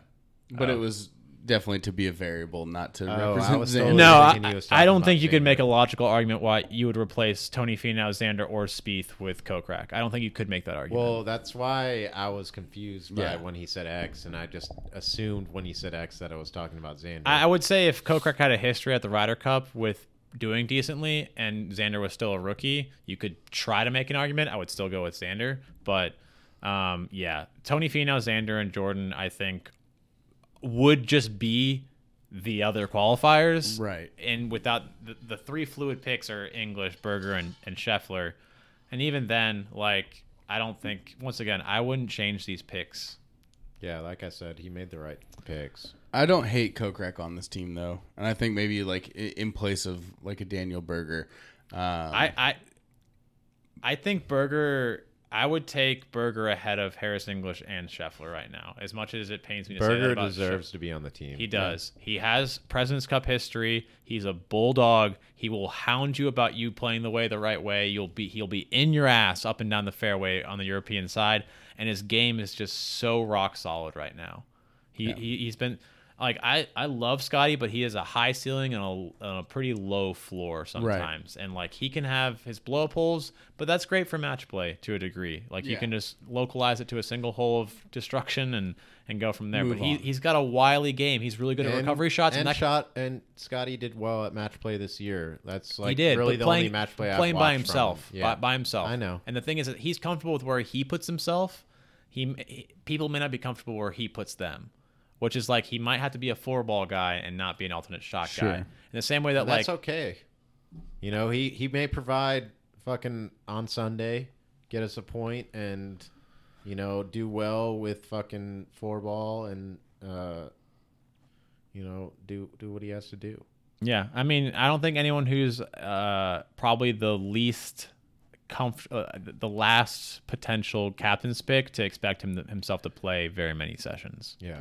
So, going based off of that, I think Steve Stricker made all of the right captain's picks here. And it wasn't. I mean, he jumped over Patrick Reed in terms of points, and he jumped over Webb. And if you just pick down the ticket like most people do, we'd have a very different team. So none of us think Na even had a shot to be on this team. I mean, I think Na had more of a shot than Kevin Kisner. yeah. Well, that's another name that none of us ever brought up. I think the obvious thing in the room is course fit, right? Yeah. Like if we were playing Le Golf Nacional this year, I would be taking Kevin Na and Kevin Kisner over Scotty Scheffler, and probably to a potential Webb would be on the team for sure. Yeah, He'd have to be. Yeah.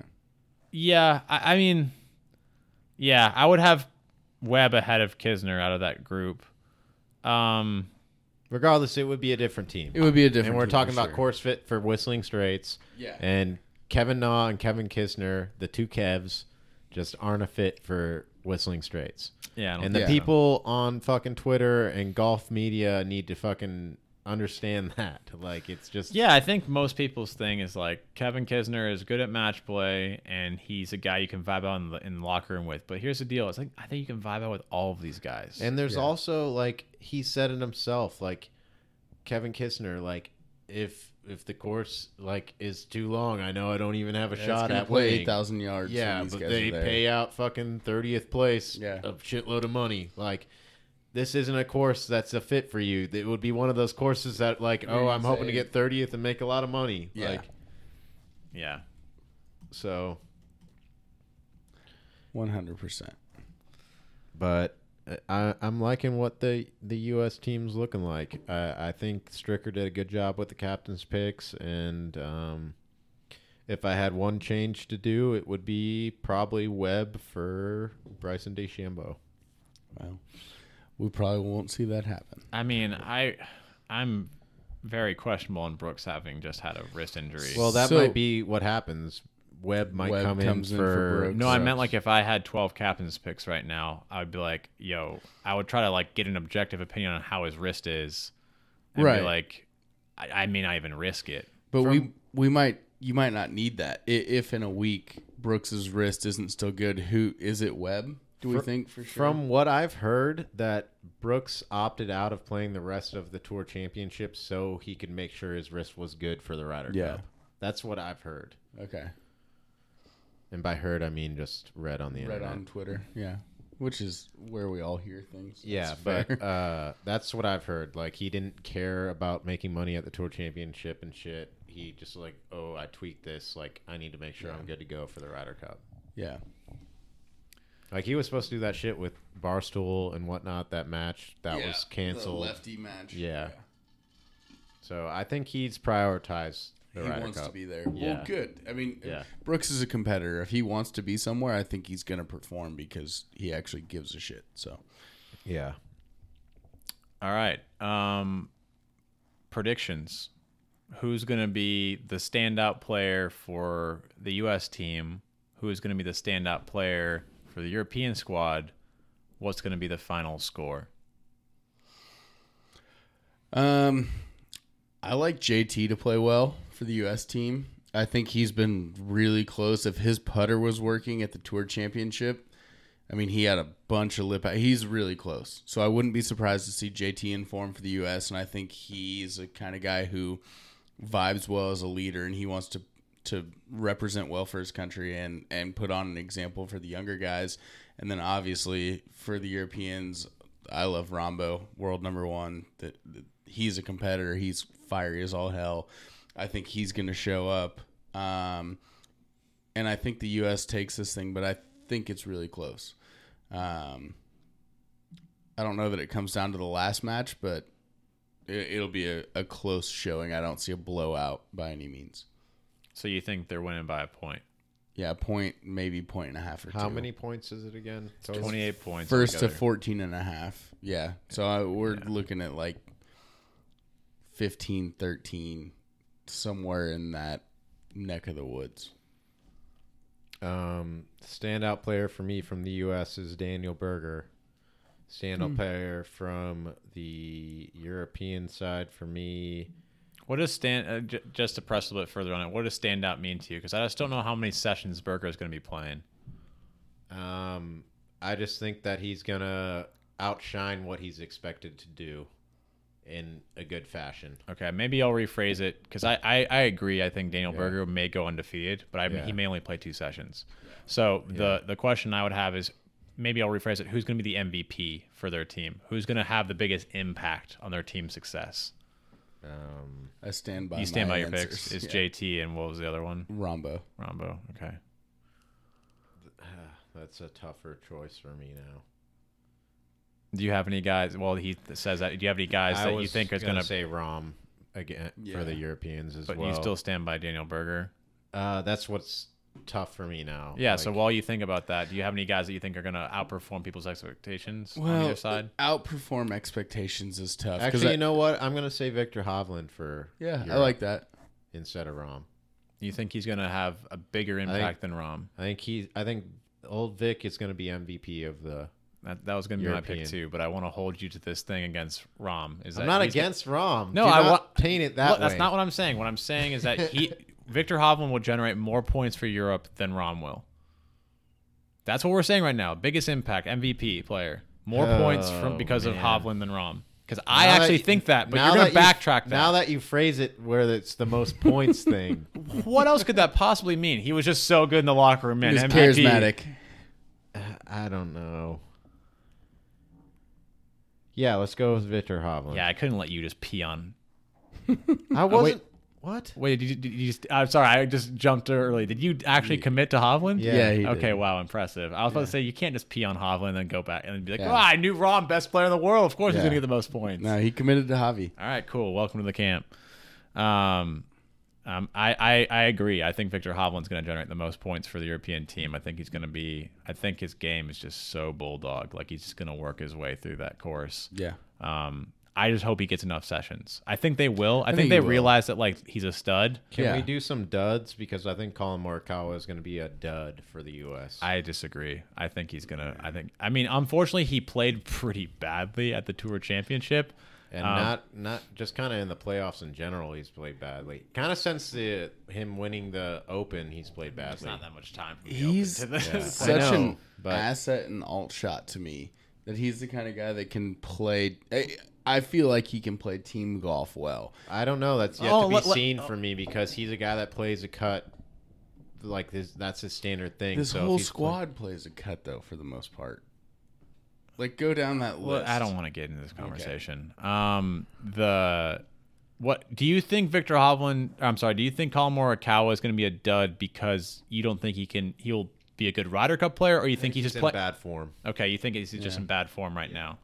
Because I think there's a difference between someone coming with bad form and someone being a dud for the Ryder Cup. I think he's coming in bad form, and that he's probably going to do bad off the rip, and he's going to be sat and only play a Sunday match. Yeah. So that's what I predict. To kind of follow up with that, I think Bryson will be a total dud for the Ryder Cup, in just that I don't think he can play with anybody, and I think when he gets in his own head, it'll be a mess.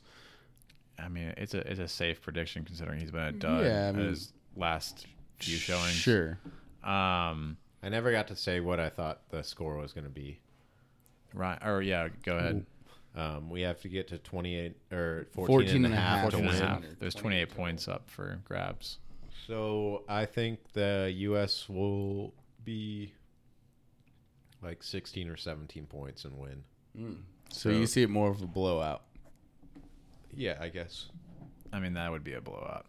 I mean, Europe won 17.5 to 10.5 in Europe, and that was a massive blowout. Yeah. So let's put it at 16.5. And then Hazeltine was 17 to 11 in U.S. I'm gonna say 16.5. 16.5, 11.5. Yeah, something like that. So essentially, like another big win. Yeah. I think that Victor Hovland, as I said, for the European team, will get the most amount of points. This is tough because I just think they're not going to give him enough sessions, but I think that Xander is going to win all of his matches. Sure. But I think JT is going to get the most points for the U.S. Yeah. It's interesting. Yeah, Patrick I still haven't been Cantlay. able to answer that after you like rephrased it. Yeah, you haven't said an MVP for the U.S. team yet. It's hard. It is hard. There's a lot of guys that I feel like are going to have around the same I will points. disagree that I don't think Colin Morikawa will be a dud. That's fine. That's just what I think. I think his form's been bad as of lately, and I just think I have a feeling that Brooks is going to be a dud this. Yeah, he could be this on Ryder Cup, and I three-quarters don't. I of a don't wrist. think it will because I don't think it will be because of his wrist though. If he's playing, he should be playing. Actually, fuck. You can never say that about Brooks because he plays with fucked up knees and shit. Yeah. But like, if he's fully healthy, I still don't think he's going to come and perform. Sure. I think he's been kind of like. I think he ever since the Bryson thing and him have started, he hasn't closed the deal on anything. Yeah, he's He just won been a Waste social Management media this star. year. He did do that. I kind of forget about that. Yeah. None of us mentioned Cantlay, who just has fucking ice water in his veins for the last 6 weeks. I think there's a good chance that he just continues to be an absolute Well, we beast. just we never beat- touched on Player of the Year, and He- Cantlay and Rahm were in the front runnings for that. And Cantlay won 2 tournaments that Rahm outright, him or Kevin Na should have won the in gross should have won the tournament or gone East into Lake a play. and Memorial. Yeah. So those are 2 things that have an asterisk by it. I think the clear MVP of the year or best player of the year is Rahm. Let's do that at the end. Okay. As in terms of what Patrick Cantlay is going to bring to the Ryder Cup team, I think you can probably pencil him in for a positive record. He Yeah. played well at the President's Cup with Xander. I think he's been playing a lot of match play golf in these playoffs. Right. In terms of like going into playoff holes. And there's putter's perfection. Yeah, I right think he's now. going to be great in the Ryder Cup. I think he's one of those guys that you would probably pencil in as he may also go undefeated. He might just push some matches potentially. Yeah, there might be some halves. But I don't see Patrick Cantlay coming in and going 0-4, for Right. something, question marks. I think you have a question mark around Harris English. I think you have a question mark around Scotty Scheffler. I think you might have a question mark to a degree over Dustin Johnson right now. Definitely. But I think you can predict some positive play out of Daniel Berger. I think you can predict some positive play out of Tony Finau with how he played in France. And he's had good form in the playoffs. Yeah. Yeah. So I like the way the U.S. team is trending. So for my points predictions, I'm going to go. I'm gonna go 15 and a half, 12 and a half. Yeah. U.S. Yeah. So we're all on board thinking the U.S. is going to win. Yeah. Yeah. I am, and I'm aware that's probably the popular take on this.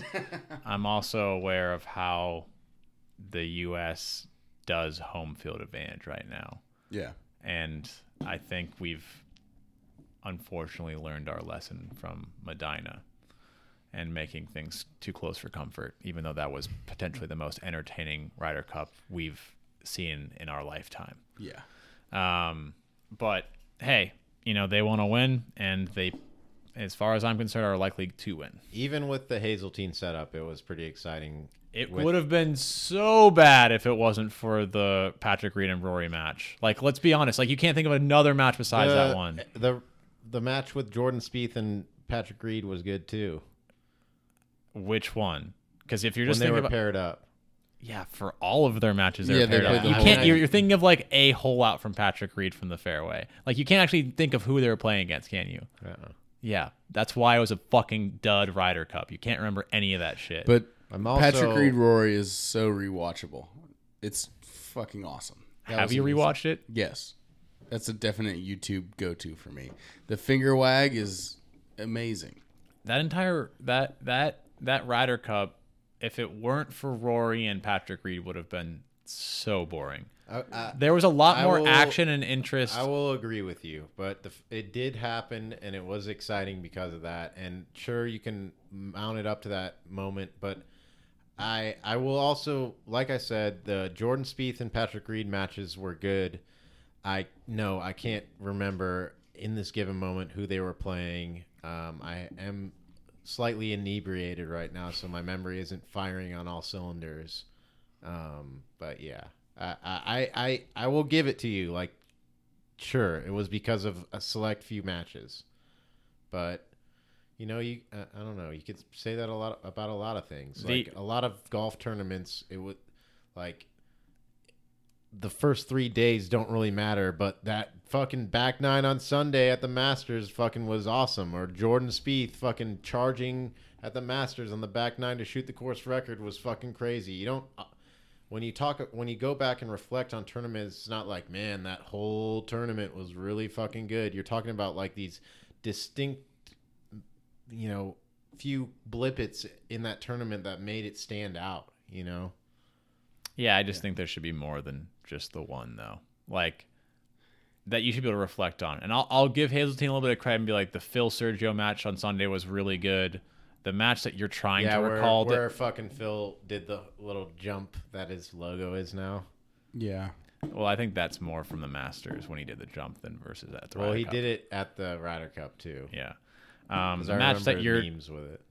The match that you're trying to recall is Jordan Spieth and Patrick Reed versus Justin Rose and Henrik Stenson, and it was a bloodbath. But that was the most competitive match, and Patrick Reed was playing out of his mind. Yeah. Jordan was fucking absent. So it was, once again, just Patrick Reed playing really, really well. So it required flashes of greatness from two particular people for that Ryder Cup to not be completely forgotten to history. I would venture to say that's a lot of Ryder Cups, though. Like a lot of this match was a pivotal thing, and this is what we remember, I don't know if I necessarily agree with that, but it's been the way that a lot of them have been remembered recently. I mean, you can talk about Bubba's shot at the Masters out of the Pine Needles, Phil's shot at the Masters out of the Pine Needles. You can't use those events as references for this. It's a team event. I understand that, but my point is that we remember these events from specific moments, and we remember the Ryder Cup at Hazeltine from those few specific moments, and that's how it goes but those down. moments should be peppered across different teams and groups and matches and people that you remember all contributing to the success of the team, not just one guy who sealed ideally, but when you shake things out, like it's generally not like that. Like, I would love for you to name a particular event, not even a Ryder Cup, that you can put multiple little blippets, 10-second intervals of great things that happened during that tournament that you can recall. Yeah, let's go with 2019 at the Masters with Tiger winning. The first day, Francesco Molinari just fucking tore it up. He did for 3 days without making a bogey. That same weekend, we had Kiradech Apridharma fall on his ass hitting out of the fucking pine straw. On the second day, we had Tiger winning it on Sunday. We had all sorts of drama on the back nine. There's tons of ways to piece in different aspects of a tournament that are actually memorable. And I would want to see Ryder Cups bring the same sort of level of entertainment as a major like that. Granted, it was Tiger winning again, but still. I think we're just debating highlights right now and what's the validity of highlights. And you're always going to have those matches that are the most important. But I think Kid makes a good point that it would be exciting to have, the last 3 or 4 matches of the day on Sunday all be meaningful and powerful and exciting. And hopefully we get that this year. Yeah, I agree with that for sure. I think, that's Dave's point, though, too, is he was saying that, like, it's hard to remember the previous sessions. It's just Sundays, like, what you're trying to get down to. I'm actually trying to ask more than that from the Ryder Cup, that it should be memorable throughout the days, and there should be big pivotal moments that you remember throughout the process. in the same way that the President's Cup, you remember JT and Tiger, their pivotal win on day 2. Yeah, when they hugged it out on the green. And then you remember Abe Answer and Tiger going at it on Sunday. And you remember Xander and Cantlay being ice cold on fucking their pairing on fucking, what was the first day? Like I mean, that President's Cup kind of provided how you wanted to. Like, there was a lot of it is. stuff. And guess what course they were playing? A fucking major caliber, top of the class, one of the best courses in the world, Royal Melbourne. Yeah. And it brought it. Hazeltine isn't fucking that. That's my point. Yeah. Yeah. Well, we'll see what Whistling has then. Hopefully it provides it. We'll see. It's not Royal Melbourne, but it's a good golf course. Yeah. I think that puts a decent bow on the Ryder Cup. We got our predictions out there. We think he's gonna. Dave, did you get your MVP in for the U.S. team? I don't think I have.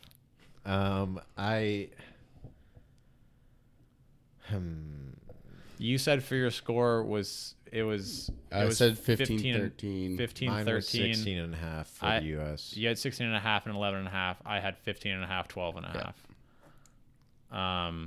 And then I had JT. I'm gonna go Daniel Hovland. Berger. Dave had Daniel Berger, and I had JT and Rahm. JT and Rahm.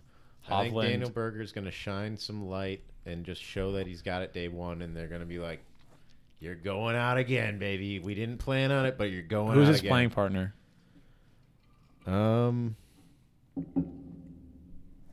I think I like him and Finau together. I think Finau, Do from they what get to- I read do on the they get to- interwebs, do they get to go out first session, first day?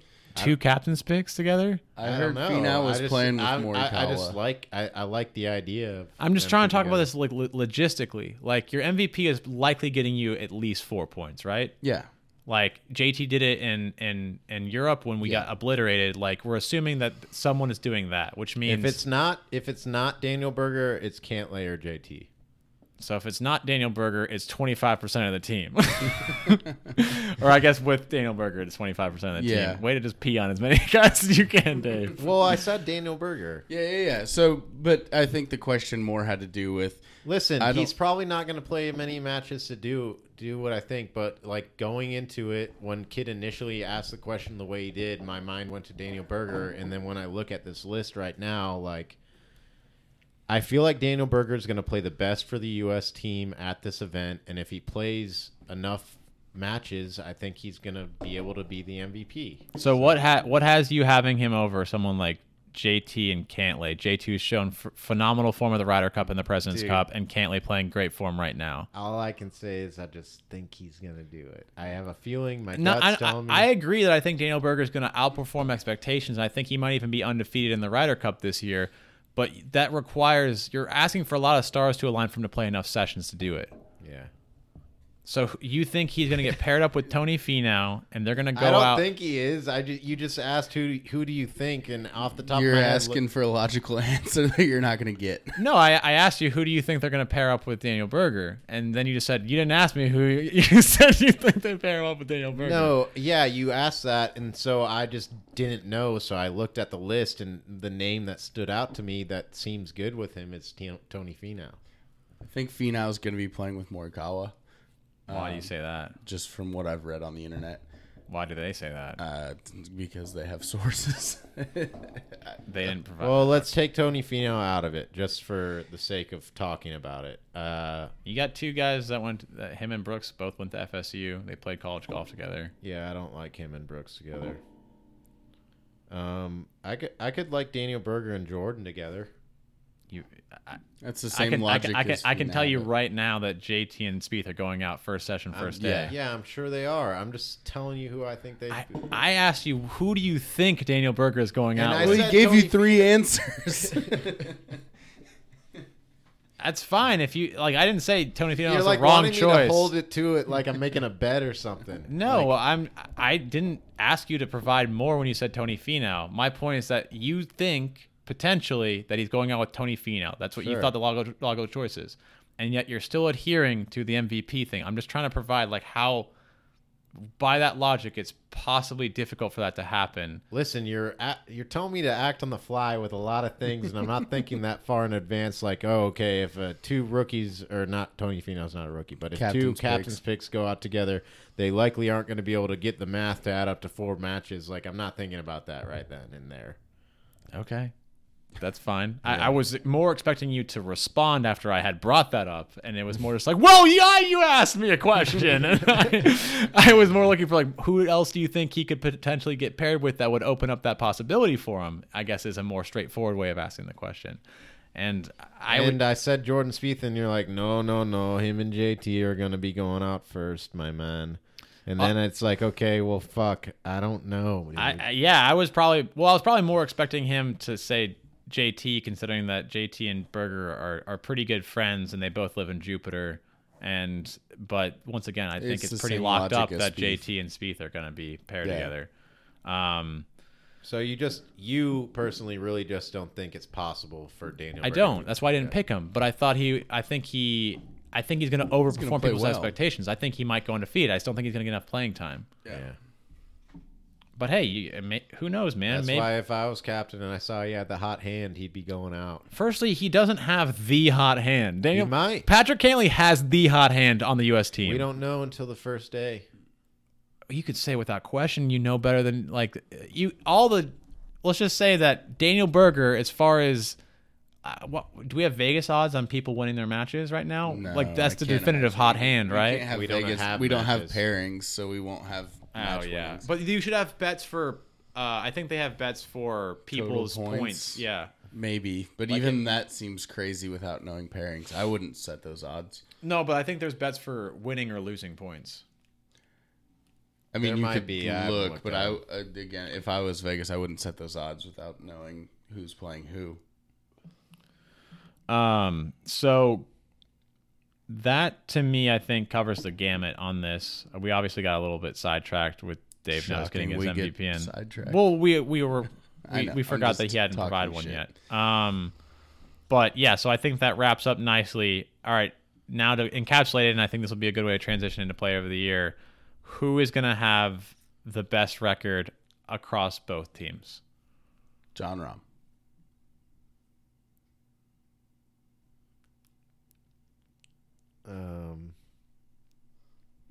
Daniel Berger. All right. So he will outperform Victor Hovland. I think by transitive property, Dave was putting a rock in a hard place there where he couldn't say Jon Rahm because he chose Victor Hovland. That being said, I guess technically for an MVP, Victor Hovland and Rahm could both get the same amount of points, but Victor Hovland was paired against possibly harder players. Sure. I don't know how likely that would be. You could paint that narrative. It could be possible. Or Victor Hovland and Rahm get paired together and they both beat the same people, and then Hovland gets the harder matchup on Sunday. I don't know. Who knows? Theoretically. That being said, the elephant in the room there was trying to bring up that Jon Rahm is a huge force at the Ryder Cup this year, and it's because he's been a fiend this year on and off the course. And he's had success in match play. Yeah, he got second at the match play? I think he's done relatively well every year at Dell match play. And he's won. Yeah. He's won there once, too. Okay. So I think if I recall correctly, the PGA Tour released their nominees for Player of the Year, and on that list it was comprised of Jon Rahm, Bryson DeChambeau, Patrick Cantlay, and I believe Colin Morikawa. Was Spieth not on the list? No, he was not. Okay. So here's a couple bits to kind of keep in consideration as I run through this. So Patrick Cantlay entered 24 events this year with 4 victories. We'll get to the victories. Let's remember that they're categorizing their season, which includes the wraparound season, the fall season. So one of his wins was the Zozo Championship, fairly strong field, but the Zozo. He won the FedEx Cup, as we know. 5th in scoring average on tour, recorded total of 7 top 10s. And of those 24 events, he made 19 cuts. So he actually missed quite a few cuts for himself this year. Bryson DeChambeau, nominee, 22 events with 2 victories. And that includes the 2020 U.S. Open as part of this super season. And then he won Bay Hill as well. Finished number 7 in the FedEx Cup, finished 4th in scoring average, recorded 9 top 10s, made 20 of his 22 cuts. Harris English, also a nominee, entered 26 events, 2 victories, Kapalua and Travelers Championship, 18 in FedEx Cup, 22nd in scoring average, recorded 8 top 10s, made 22 of his 26 cuts. Colin Morikawa entered 23 events, had 2 victories with the concession WGC in outside of Bradenton, Florida, and then he won the Open Championship, finished 26th in the FedEx Cup, finished 20th in scoring average, recorded a total of 8 top 10s, made 19 cuts of his 23 events. And final on the list, Jon Rahm entered 22 events with a victory at the 2021 U.S. Open, finished number 2 in the FedEx Cup, led the PGA Tour in scoring average at 69.3, and then led the PGA Tour in top 10s with 15, and 21 out of his 22 cuts were made. Yep. So let's work backwards. Who do we drop first off of this list? I think it's safe to assume we cut Harris English off of this list first. Definitely. I would say the next person you'd cut off of this list would be Bryson, considering that you can't have you can't have 2 U.S. Open winners on the list. Yeah, I think as the further you get away from the victories, the depreciating returns of what that should affect as far as player of the year. Even though it is a major, but it was too long ago. Yeah. For player of the year. Yeah. I think this is the next 2. I think you could probably make an argument one way or another. Patrick Cantlay right now is considered to have 4 wins. One of those is the Memorial Tournament that was gifted to him after Jon Rahm was forced to withdraw. The Zozo, obviously a wraparound season event, not the strongest field in the world, but decent strength. The BMW Championship, he grinded out a win there. He worked his ass off to get it. And then I think they're calling the Tour Championship a win for that, which it was a net championship win. He wouldn't have won the gross. Yeah, and it's a limited field. It's a limited field. I understand that there's an argument to be made about players play to the scoreboard. He's going to play to what he needs to do to stay in the lead. That all being said, the other person that I think you're in close comparison with is Colin Morikawa, who lost to him at the Memorial in a playoff. But did win a major. He won the Open in pretty considerable fashion. He won at the concession, which was a very interesting, difficult golf course that had a lot of strong field.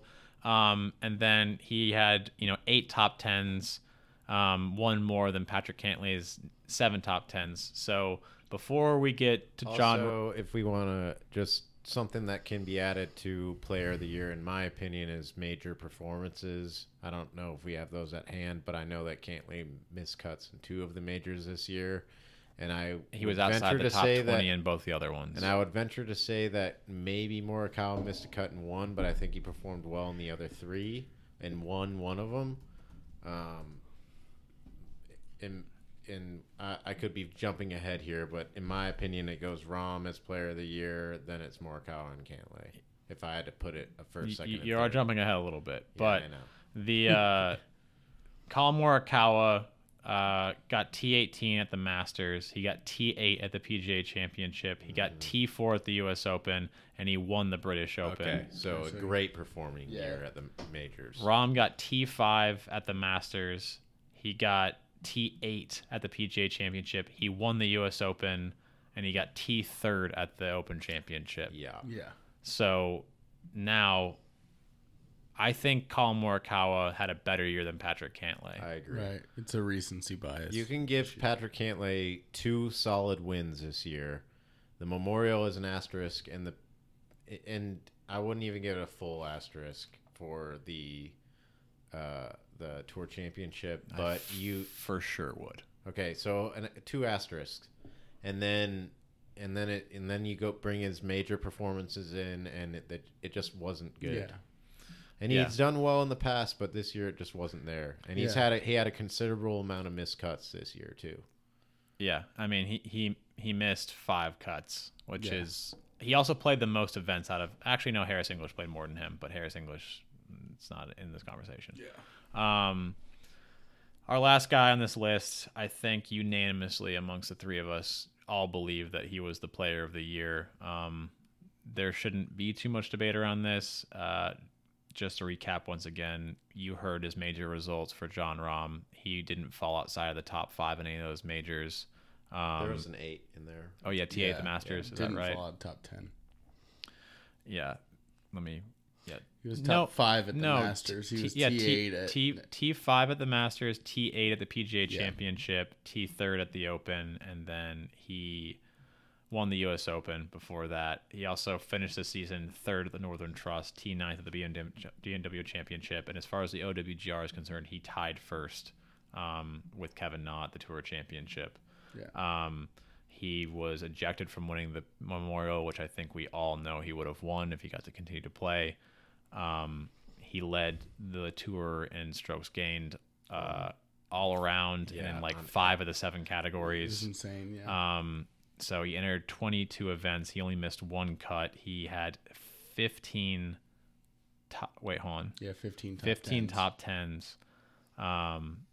Just an unbelievable season from Rahm for a guy who technically only won 1 event. I think this might possibly be the best possible season you can have with only winning 1 event. Yeah. Unless that event was the Open. But the... Yeah, Jon Rahm is the player of the year. It should go down with that question. He also won the Scottish Open. Yeah, which will be a PGA Tour event next year. Exactly. So he top to bottom, he played the best golf this year. You could have said that there was a fairly decent neck-and-neck race between him and Colin Morikawa after major season, but I think John put it to bed. Yeah. Colin Morikawa had to have a pretty serious finish to the season. The strokes gained too is just such a huge factor for me. Like it just shows the consistency and how good of golf he's playing. Yeah. Yeah, I think it unfortunately didn't translate to as many wins as it probably should have, and I think part of that has to do with some really unlucky circumstances, and then some of it too is that it just resulted in him getting just some really, really close finishes and someone just got hot for a week. If you roll it out, if you're just painting a picture here, he wins the Memorial, it puts him in better positioning for the FedEx Cup, and then he would likely go on to win the FedEx Cup, and it could be a whole different conversation. I mean, we've done the math on it. If he won the Memorial, and the points that he would have earned, and how many it would have taken away from Patrick Cantlay, and how he finished at the Tour Championship. Granted, there are changes and adaptations based on different variables, but without question, just with that flip there, he would have won the FedEx Cup. Yeah. So now he has 3 wins instead of 1. And I don't know. We don't have to litigate the Tour Championship. We already missed our opportunity to do that, but it's a flawed system that doesn't result in actually a true season-long winner getting it out on top at the end. But Jon Rahm, a very deserving player of the year. I think it would be a travesty for him to not win it. I would say this one is even more cut and dry than the year when Rory won it. I think most of us would have probably gone with Brooks that year. Rory did have a stellar year that year. I think it was more up in the air than this one is. This one feels far more cut and dry. Yeah, I agree with that, and I think it is to the powers that be much closer, if that makes sense. Yeah, I mean, it's made by the PGA Tour. They want to make or market the FedEx Cup as the most important trophy. Yeah, right. And so, with that being... I wouldn't be surprised if Cantlay wins it. I wouldn't be surprised. I think anyone with an ounce of credible golf knowledge knows it's not the right decision. Yeah, I agree with that. And I unfortunately don't know if Jay Monahan will realize that it invalidates your prize whenever you do that year in and year out. Yeah. When you continually lean toward favoring so much the FedEx Cup champion. The reason he got to get away with it with Rory was that Rory won like 5 times that year and played insane strokes gained. There's a whole bunch that we could go into about how the playoffs should be structured and X, Y, and Z and yada yada yada. but we don't have time for that. But it could be changed to be a better product, and we'll see if that ever happens.